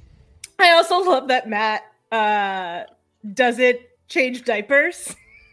Yeah. So the gender of the baby is unknown until Natasha's like, yeah, it's a fucking girl. It's a girl. But then the idea that Natasha, a sleeper agent trained assassin, knows how to change a diaper for any fucking reason is so insulting. The smarter bit is for Natasha to be like, you idiot. Why would I, of all people, know how to change a diaper? I can't cook anything for myself. I can only kill people. That is what I have been trained to do. You apparently do shelter work. You don't know how to change a fucking diaper. Nobody else has ever handed you a baby and been like, help me, I'm homeless, I have nothing. Have you actually been doing anything this whole time? And women know, don't they? They just her biological clock kicked in and she just knew what to do with that baby. Her biological swaddler anymore. There are 4 women in this series. Yeah. Okay. Yeah. You've got the mother, Maggie. You've got the wife, Karen. You've got the slut. That's Natasha. And then you've got the shrew, and that would be Miss Sharp, who I've never met before, and I was wondering why they had a law firm with her. But it's don't forget the fake lady who was a fake demon who jumped out the window. Oh yeah, after she seduced Foggy like a harlot would. Yeah. That great portrayal. We have a couple of sluts, and we actually do have another mother, the mother of the baby. But who is a child? We have a mother. Yep, that's a 15-year-old girl. And we have who should be the most important person, and retroactively, if we'd known what was coming up in Marvel, Liz Osborne would have been the fulcrum around which this entire story. This would have been Liz's story. I'm actually really upset that Nico sprung this on me without actually saying to me, hey, you're only like 50 issues away from this point. If you start now, you can get to this point where you could just keep reading and be caught up. I did not realize you were that close. I think I am. Based on the little ones that you were sending, it seems like I'm that close. I don't know who she is. She seems very important and very important. She is the daughter-in-law. She's a Spider-Man person. She's the daughter-in-law of the Green Goblin. Oh, she's an Osborn. Yes, she is. She's one of those. She's one of those Osborns, but she's married. She's married into the family right now. Her son has a symbiote. So Norman Osborn, the Green Goblin's grandson, has a symbiote. Liz Osborne, her husband. Remind me of the name. Harry. Thank you, Harry. Harry. Norman and Harry, right. Harry is dead. I literally Harry is dead and had an affair with another woman, and Liz is raising both her own son and this other child as though he is her own, and doing a fucking the other bang-up son's also a job. goblin. Good for her. Yeah, Sorry, go ahead. Is she a goblin? Was that what I heard? No. She's Oh, about to be one. She Yes, she herself is turning into one. No, her biological son has a symbiote. Her adoptive son, a fair baby that she's raising, is also a goblin. Yeah. Right. So Well, they're he's a hereditary goblin. Like, it's fine. Yes. She's also the founder of Alchemex, which is going to end up being which is now hugely important to the Marvel Universe, but it started as a Spider-Man 2099 thing. And I think one of the cooler things Marvel has ever done in their whole continuity is establish Alchemex in our time and sort of indicate that it will just fester into this horrible organization that, Thanks, in 2090. Liz. What's that? Thanks, Liz. Yeah. Me watching So 30 that in Rock. 2099 it will be, responsible for all of Spider-Man 2099's problems. So, So Liz great. is a queen. I think it's unfortunate that she's not in this more. I mean, Well, she exists to get cheated on. That's literally Yeah. her purpose in the story. Yeah. Yep. And life, unfortunately, it would seem. Yeah. So, when we talk about Daredevil, Guardian Devil, 1 through 8, this really was the point at which Daredevil came of age. The stories before this were jokes. People weren't really paying attention. It was really no focus. In 1994, they reformatted Daredevil to be over the edge, and it was part of the dark, hardcore, mature readers imprint at Marvel. And by 1997, it's just one step above one of the kiddie Marvel Adventures books. And this was a master of adult storytelling, saying Daredevil could come and meet up that high. Now, of course, it should be mentioned that this was the, brainchild of Joe Quesada and Jimmy Palmiotti, who said, you know what, Marvel, if you give us the money, we will farm out some of the books you're having trouble with, like Daredevil, Inhumans, Punisher, and Black Widow. These titles, as the Marvel Knights line, would go on to give birth to things like the Max line. I truly believe this is a deeply problematic run, and if Kevin Smith, the man he is now, could retell it, would definitely retell it much stronger. But this story, for what it is the thing that really grew Daredevil up. It's the thing that made people think of Daredevil as something more than like a silly little kid book. And for that reason, in a post-Miller, in a post-Ann Nocenti era, where Daredevil became sort of a remnant of, comics used to be cool in the 80s, but this is the 90s, and we only have room for hardcore. This is a decent middle ground on hardcore. I remember watching it become problematic at the time. I look back and I see how it is problematic now, but I did just get my hands on that beautiful gallery edition they did, and that has 1/2 and 1 through 8. The Omnibus edition, Marvel Knights by Joe Quesada, has the 0 edition. When I think about what this run did for Daredevil, it brought Daredevil to a modern sense of storytelling. That's for better or for worse. Buffy the movie was a joke, but Buffy the TV show is a critically lauded idea. I don't know that Buffy the movie should be a joke, with some of the ideas in it being powerful, palpable, and gave birth to the series. But, likewise, the exchange here is that the stories that led to Kevin Smith being able to tell Guardian Devil were sort of treated like the same joke Buffy the movie was, by virtue of their era and the sort of energy that went into that storytelling. Despite its flaws, Guardian Devil is the sort of evolution that Hoxpox represents for the X-Men. I would love to get your guys' take on this work.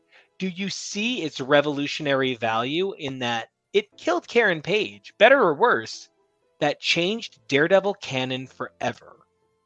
How do you guys feel about Guardian Devil 25 years out in a Marvel universe that only knows the Guardian Devil version of Daredevil?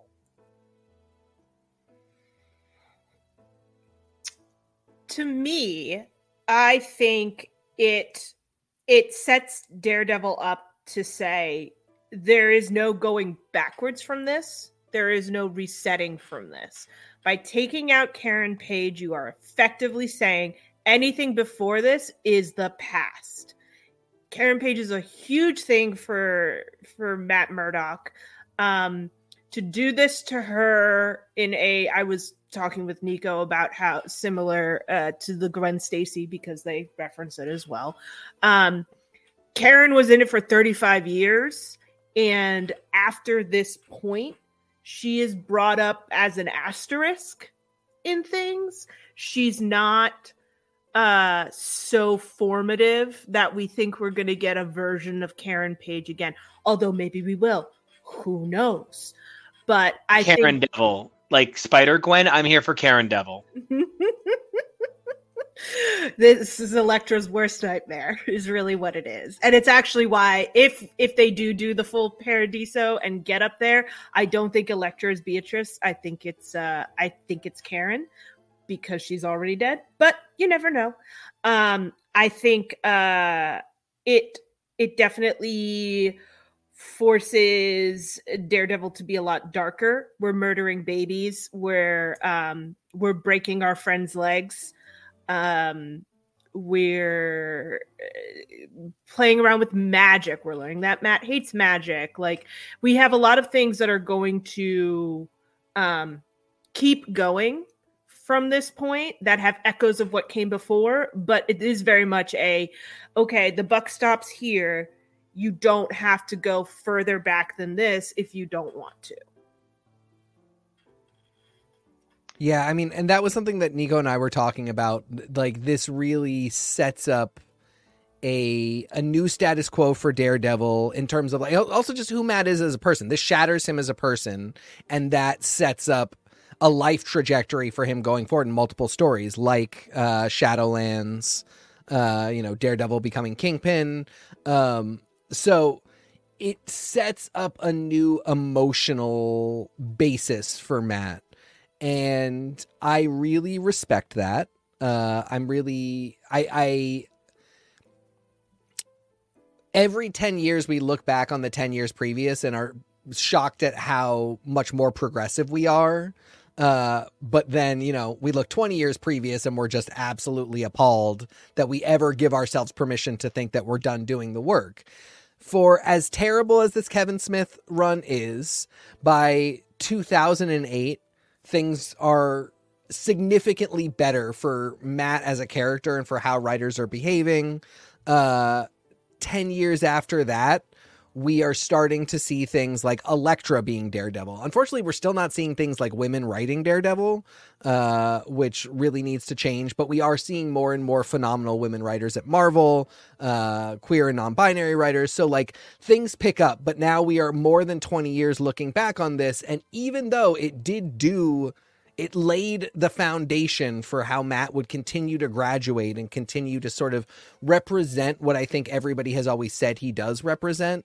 It still falls really flat that this is the bedrock that we kind of have to base these things off of. He's just so insufferably like the writer's analog of the writer being proud of himself for having learned a thing or two about how to treat women. But the real thing it gets me thinking about is now that we're on to this new run with Chip Zdarsky taking so many steps towards something that felt like a definitive new direction for the character, but I think also kind of ended before it began. I'm just curious if we are in the midst of a new trajectory and status quo for Daredevil that started with the Zdarsky run, or if the Zdarsky run ended what started with Kevin Smith, and we now need the Solid and Ahmed run or whatever comes after it to take us to the next place we need to go to sort of establish the next bedrock by which Matt can really build himself up into the character he's going to be going forward for a while. So from what I'm gathering, a lot of what this volume really does is it swings the pendulum of Daredevil being a kid to, I'm not a kid anymore, I'm a bad boy, I can be an adult. And I personally think it maybe swung the pendulum just a little too far, even if it gets us to a place where Daredevil can be taken a little bit more seriously, as well as tackle different adult themes. However, the flagrant use of serious things and the way that a lot of these characters are treated, I don't know if I can really call this favorable or encourageable to read. It was a little hard to get through, and it felt a little, for lack of a better way to phrase it, self-righteous. It really kind of bears repeating that, like, I think my major issue with these issues is the reason for all this happening isn't satisfying. So I don't know if I like that this is this forced character growth for Matt. It doesn't feel like a narrative success that Matt has to go through all this because somebody just happened to be bored and the original person he wanted to do it to, he couldn't find. It's unsatisfying to me. And while, yes, there are some great things that can maybe come about it, I don't know how to... Tori put it best. There's no woman that comes off great in this book. Like, and runs do have to exist on their own too. Like we can recognize what they do for the future, but they also have to exist as the, in this case, let's just call it the 8 issues that it is. It obviously continues after that. But if this were written today, this 8 issues would end and we would start a new volume after this.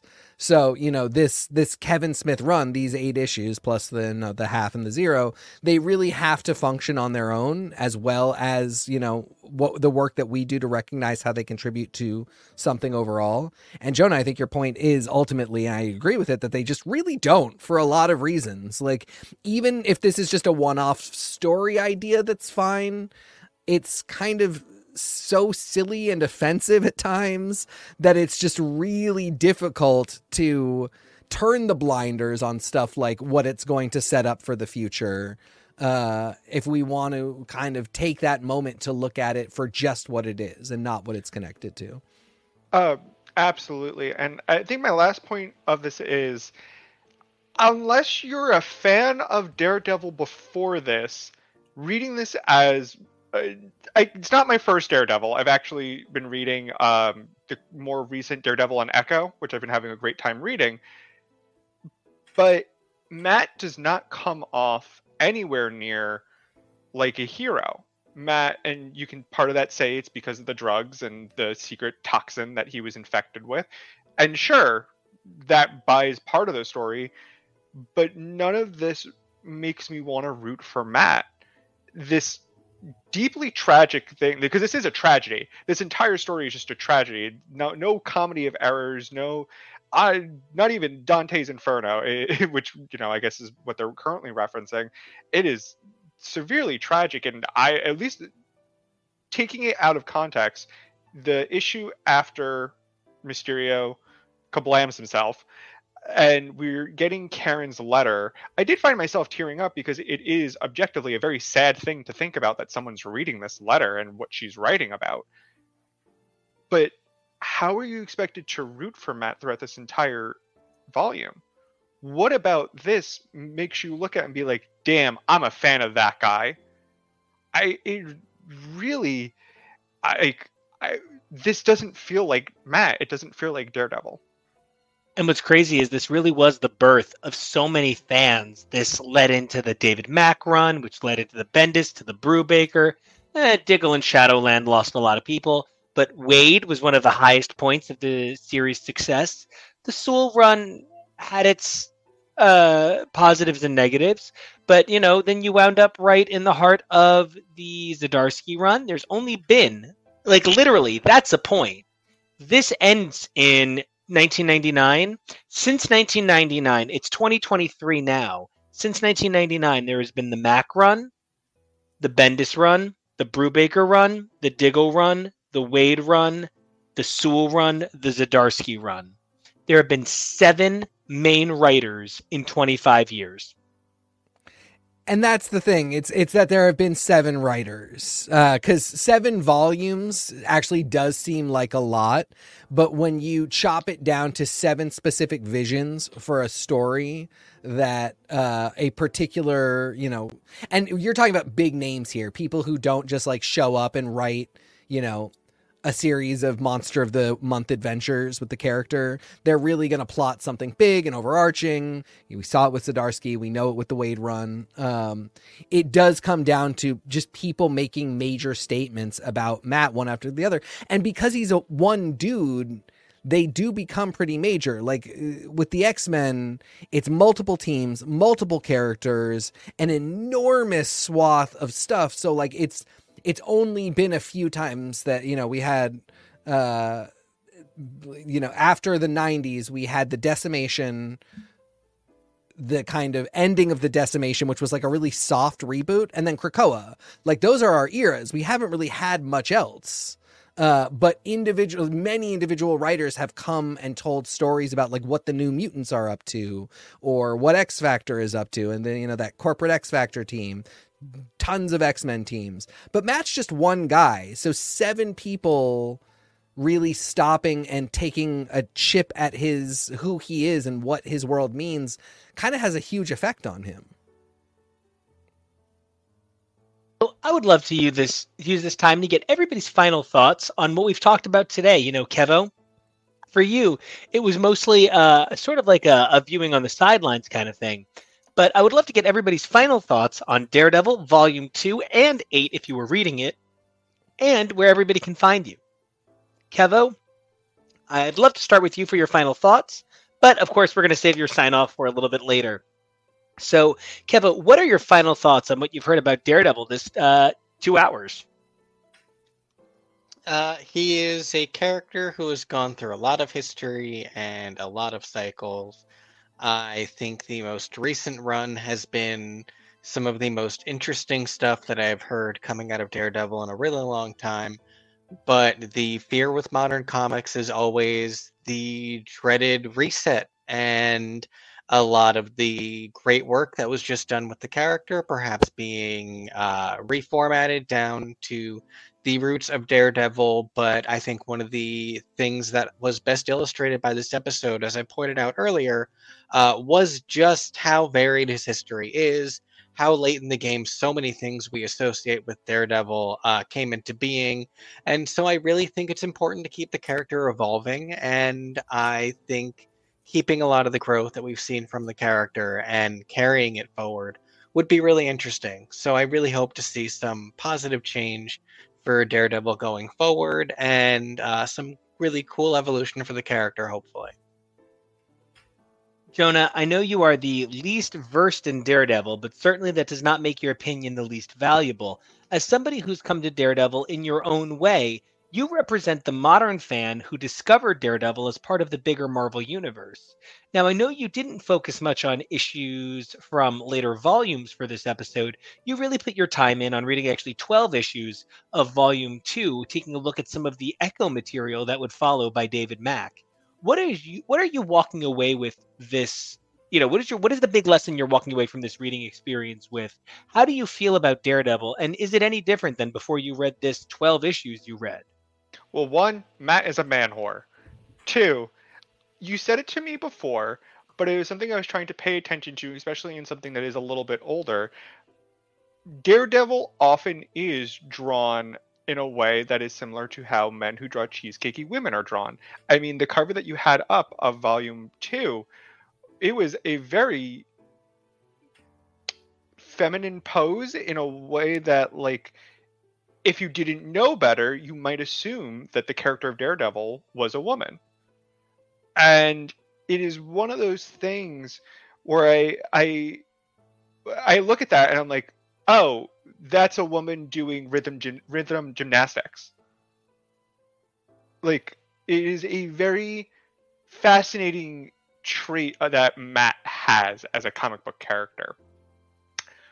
Overall, I don't know if this is the kind of volume of what I read would be the volume you'd want to introduce somebody if you're a fan of Daredevil to get them into Daredevil. But that's a go-go boy. I just want to make your point. That is a go-go boy. That is a go-go boy. the boot, everything. I don't know if that volume is the best volume to hand somebody to become a fan of Daredevil, but I can also understand the impact that it would later have in letting Daredevil find success and allow these other writers to find opportunities to bring life to this character that might have not have happened had the story not happened. It's a weird catch-22 where I can respect what came after, but man, this is one of those things where this does not read well in the year of 2023, and I don't think it'll read well in the year of 2028, and I really don't think it'll read well in the year of 2038. Now, Jonah, where can everybody find you if they want to get more incredible opinions? And I mean that, genuinely, I really appreciate what you're coming to the table with. If they want more incredible opinions like that, where can they find you other than just on this show, Thursdays or Wednesdays, Saturdays and Sundays? Oh, this is a great quick reminder. Smash that like button, hit that subscribe button while you're at it. But if you want to follow me, you can follow me over on any social at Peak Jonah. That's Peak. We can't wait to have you back. Thanks so much for being with us, and we love all of your opinions on the Crimson Crusader. Yay! Now, Tori, you helped me launch this show with the Billy Club. And, when you speak on Daredevil, I listen. Why? Because the internet has not made it a safe place for women to come and share their opinions on Daredevil. And there's not enough women with opinions on Daredevil helping to shape the fandom like you do, simply by putting your thoughts out there. Now, I know this is a little bit ahead of where you are in your reading and also, current, which is something you kind of thought you'd never be. How do you feel about comparing 98's Daredevil #1 to 23's Daredevil #1 and the 6-volume span that has to represent between? I think that they're both kind of doing very similar things, but in very different ways. 1998 still has a lot of words on the page that 2023 does not have. We tell the entirety of what happened to Matt in the previous volume on the bottom 2/3 of a panel of Elektra, that gorgeous splash of him fighting his way out of hell. I think we're able to do it tighter now, but I think that the thing that this #1 has, that the Smith and Quesada #1 has compared to the newest #1, is that this was the first reboot that they did. And I think that is also something that we should kind of be thinking about in the whole idea of Daredevil, because I presume before this point, other books had full reboots, full retitles, full everything. Nearly every book in the entire Marvel universe had gotten a reboot just 2 years earlier. So this is 34 years down the line, 35 years down the line, and Daredevil finally gets a reboot. Does that mean that now Daredevil is being considered okay, we're making good money on this, let's make great money on this? Is it that they're we have to start to snip somewhere, because at this point, Karen, when they were doing the panels for the one half, when they're and Karen and Matt were in love, you turn the page and all of a sudden it's 1963 with her hair. So there comes a point where you do have to switch things up, or else Matt, who also looks oddly old in these art, he just starts to be 70 years old, because he has to be. He can't not be. And so I think that it's definitely something that I should keep in mind. I think that they're both doing the #1 thing, but I feel like the most recent #1, the volume 8 #1, isn't as concerned about being a reboot. It's more like the same previously on Daredevil that you get kind of anytime there's a slight arc shift, no matter who's in charge. And so I'm not I don't feel as much of the ground shaking, earth swelling. We have to mention Battling Jack. We have to mention Typhoid Mary. We have to mention this. The brownstone. Let's bring up the brownstone. When's the last time we were there? Kind of stuff. So I bought you the brownstone. I had so much money. No, he owns the property. She's gonna. Yeah. It was actually really nice. It is lovely. It is. That is a scene like for a California teenage, even if it is run by. So, Tori, I want to thank you so much for being a part of this amazing episode with us. Your contributions to the Billy Club made it what it is, and that's why we're so excited to launch a new season a little bit later on this year. We're going to have an incredible time, and until then, where can everybody find you on the interwebs? Well, you can find me on all of my socials at SM Tori. That's Tori with an I. We got rid of the other one by X. But you can also find me on the Billy Club. You can find me here. You can find us wherever you listen to your podcast, because now we're putting out Billy Club episodes on the podcast, and I highly recommend listening to those because, frankly, anytime we drop one, it is extremely relevant to what is going on in Daredevil right now. Freakishly prescient a minute later. Absolutely ridiculous. like I'm listening because I listen to us because I'm vain, and we're just like, so there was a series in 1998 by Smith and Quesada that really has a lot to do with the blah blah blah blah blah, and then I'm just like, well, I'm reading this right now. What's going on? I cannot wait to start filming those Billy Clubs again real soon and get them out to you guys. They are such a pleasure. And until we do, Tori, thank you so much for all of your contributions here on X's for Podcast. Thank you, guys. Thank you for having me. It's always so much fun. It's always the best to have you. Thank you so much. Now, everybody's trying to do the production stuff together. Okay, Kevo, where can everybody find you on the interweb? And then kick it to TK like always. But first, I just want to say, hey, Tasty Cake! Thanks for chilling. Thanks for tuning. Thanks for being part of our show. It's always so great to have fans. We love you. We love your contributions. And it's always great to hear from you, even if just to say thanks for being here. I am your producer, Kevo, and you can find me mostly producing, but you can also find me on the interwebs at Kevo Really. That's KevoReally. TK, where can the folks find you? You can find me at TK Elemental. What? You have to answer the question. Oh, that was so long ago. But it's still the answer that everybody's waiting for. God, it's like, is Donna Martin going to graduate? It's what we're waiting for. No, that was our 1993 broadcast. That's not this one. What was the question? We're done with that now. We're never done with 1993. We said that. We agreed to it. That's true. Although I have some high-minded designs on 1994 now that I've looked into it. I'm done. Okay. What was the question? So, it's about the two runs. I know enough to answer it. So, I'm really glad I read this. I'm very glad that I read this. I cannot deny that it is relevant.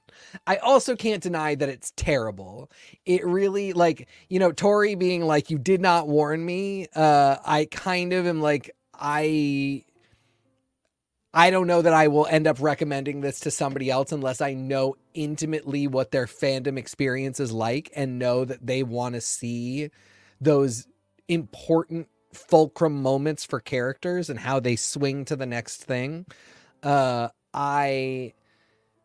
all that I can see how Daredevil goes from being like just kind of the guy you can throw street level plus adventures at, to being like really the character that we conceive of today, somebody who is constantly unsure of himself. You are so muted right now. An Avenger, for God's sakes. Yeah, I mean, he's an Avenger, but he's constantly unsure of himself. He has the Catholic guilt to end all Catholic guilt. He is a mess of a man. He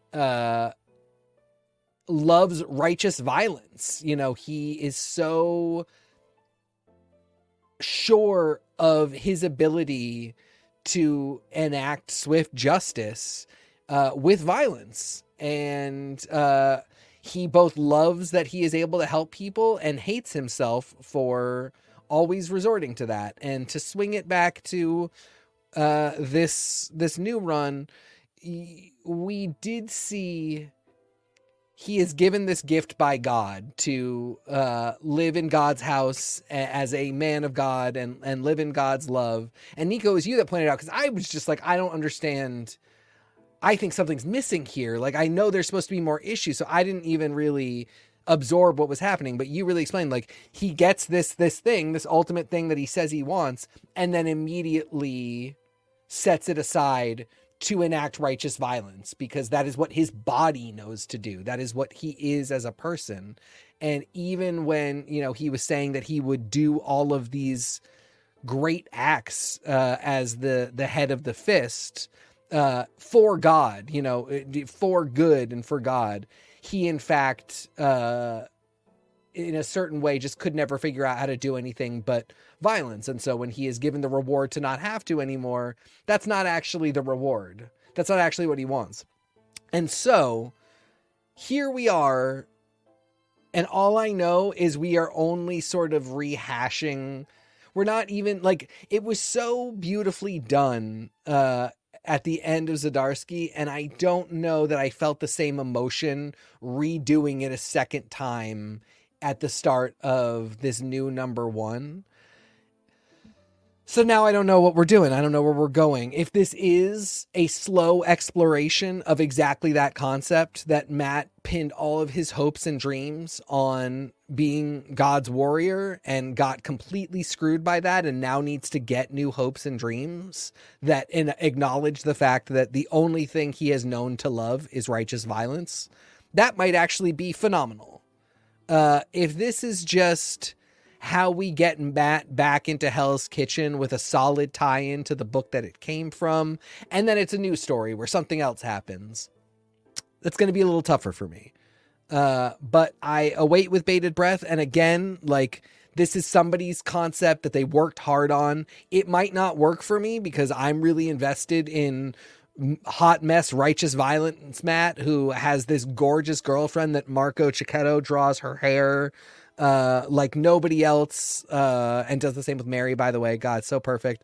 And so, nobody's doing anything wrong if it doesn't vibe with me, but it does just sort of mean that I might not be so there on the journey, and it might take me, letting some issues build up over time to sort of understand this new direction for Daredevil. If that's what we're getting, we'll find out. I really love all of your points, and they actually led me, not that I wasn't paying attention, like literally, they led me to putting my 9 biggest runs by major writers in order. Yeah.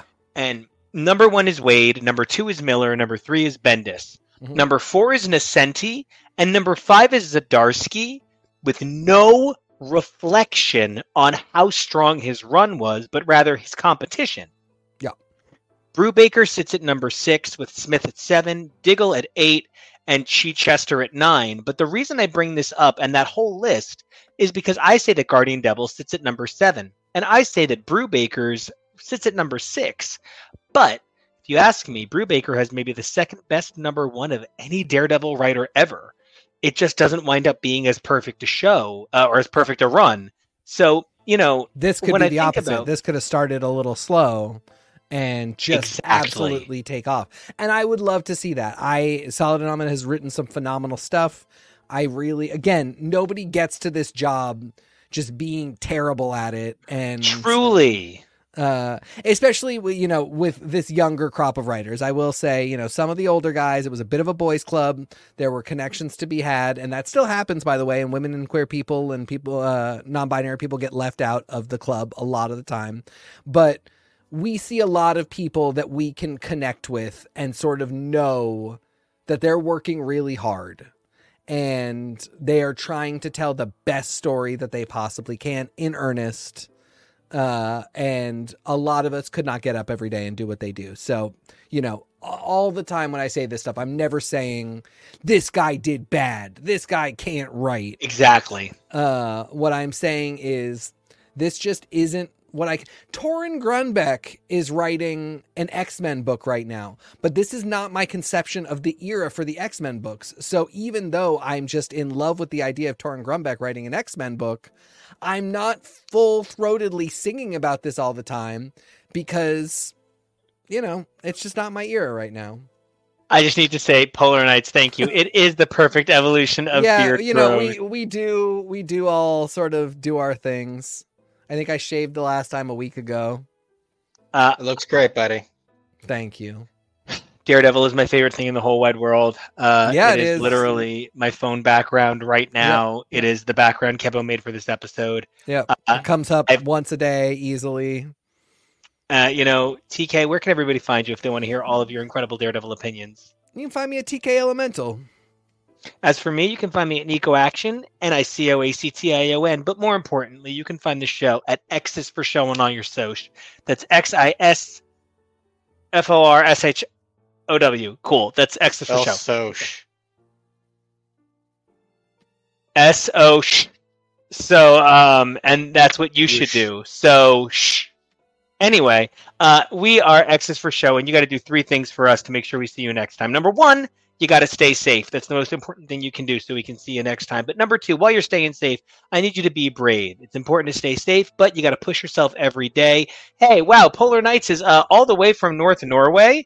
That's amazing. Dang. That's so far. Thank you so much. It's Thank actually you for watching from North Norway. Right? And we are, number 3, asking you guys to evolve daily. If you can just be a little bit better than you were yesterday, that's always the goal. And different is better every day. Or get a superpower. However you want to evolve. Just, do it. Just don't do it the 60s way. Don't play with radiation. That's not the secret. No, sir. No, thank you.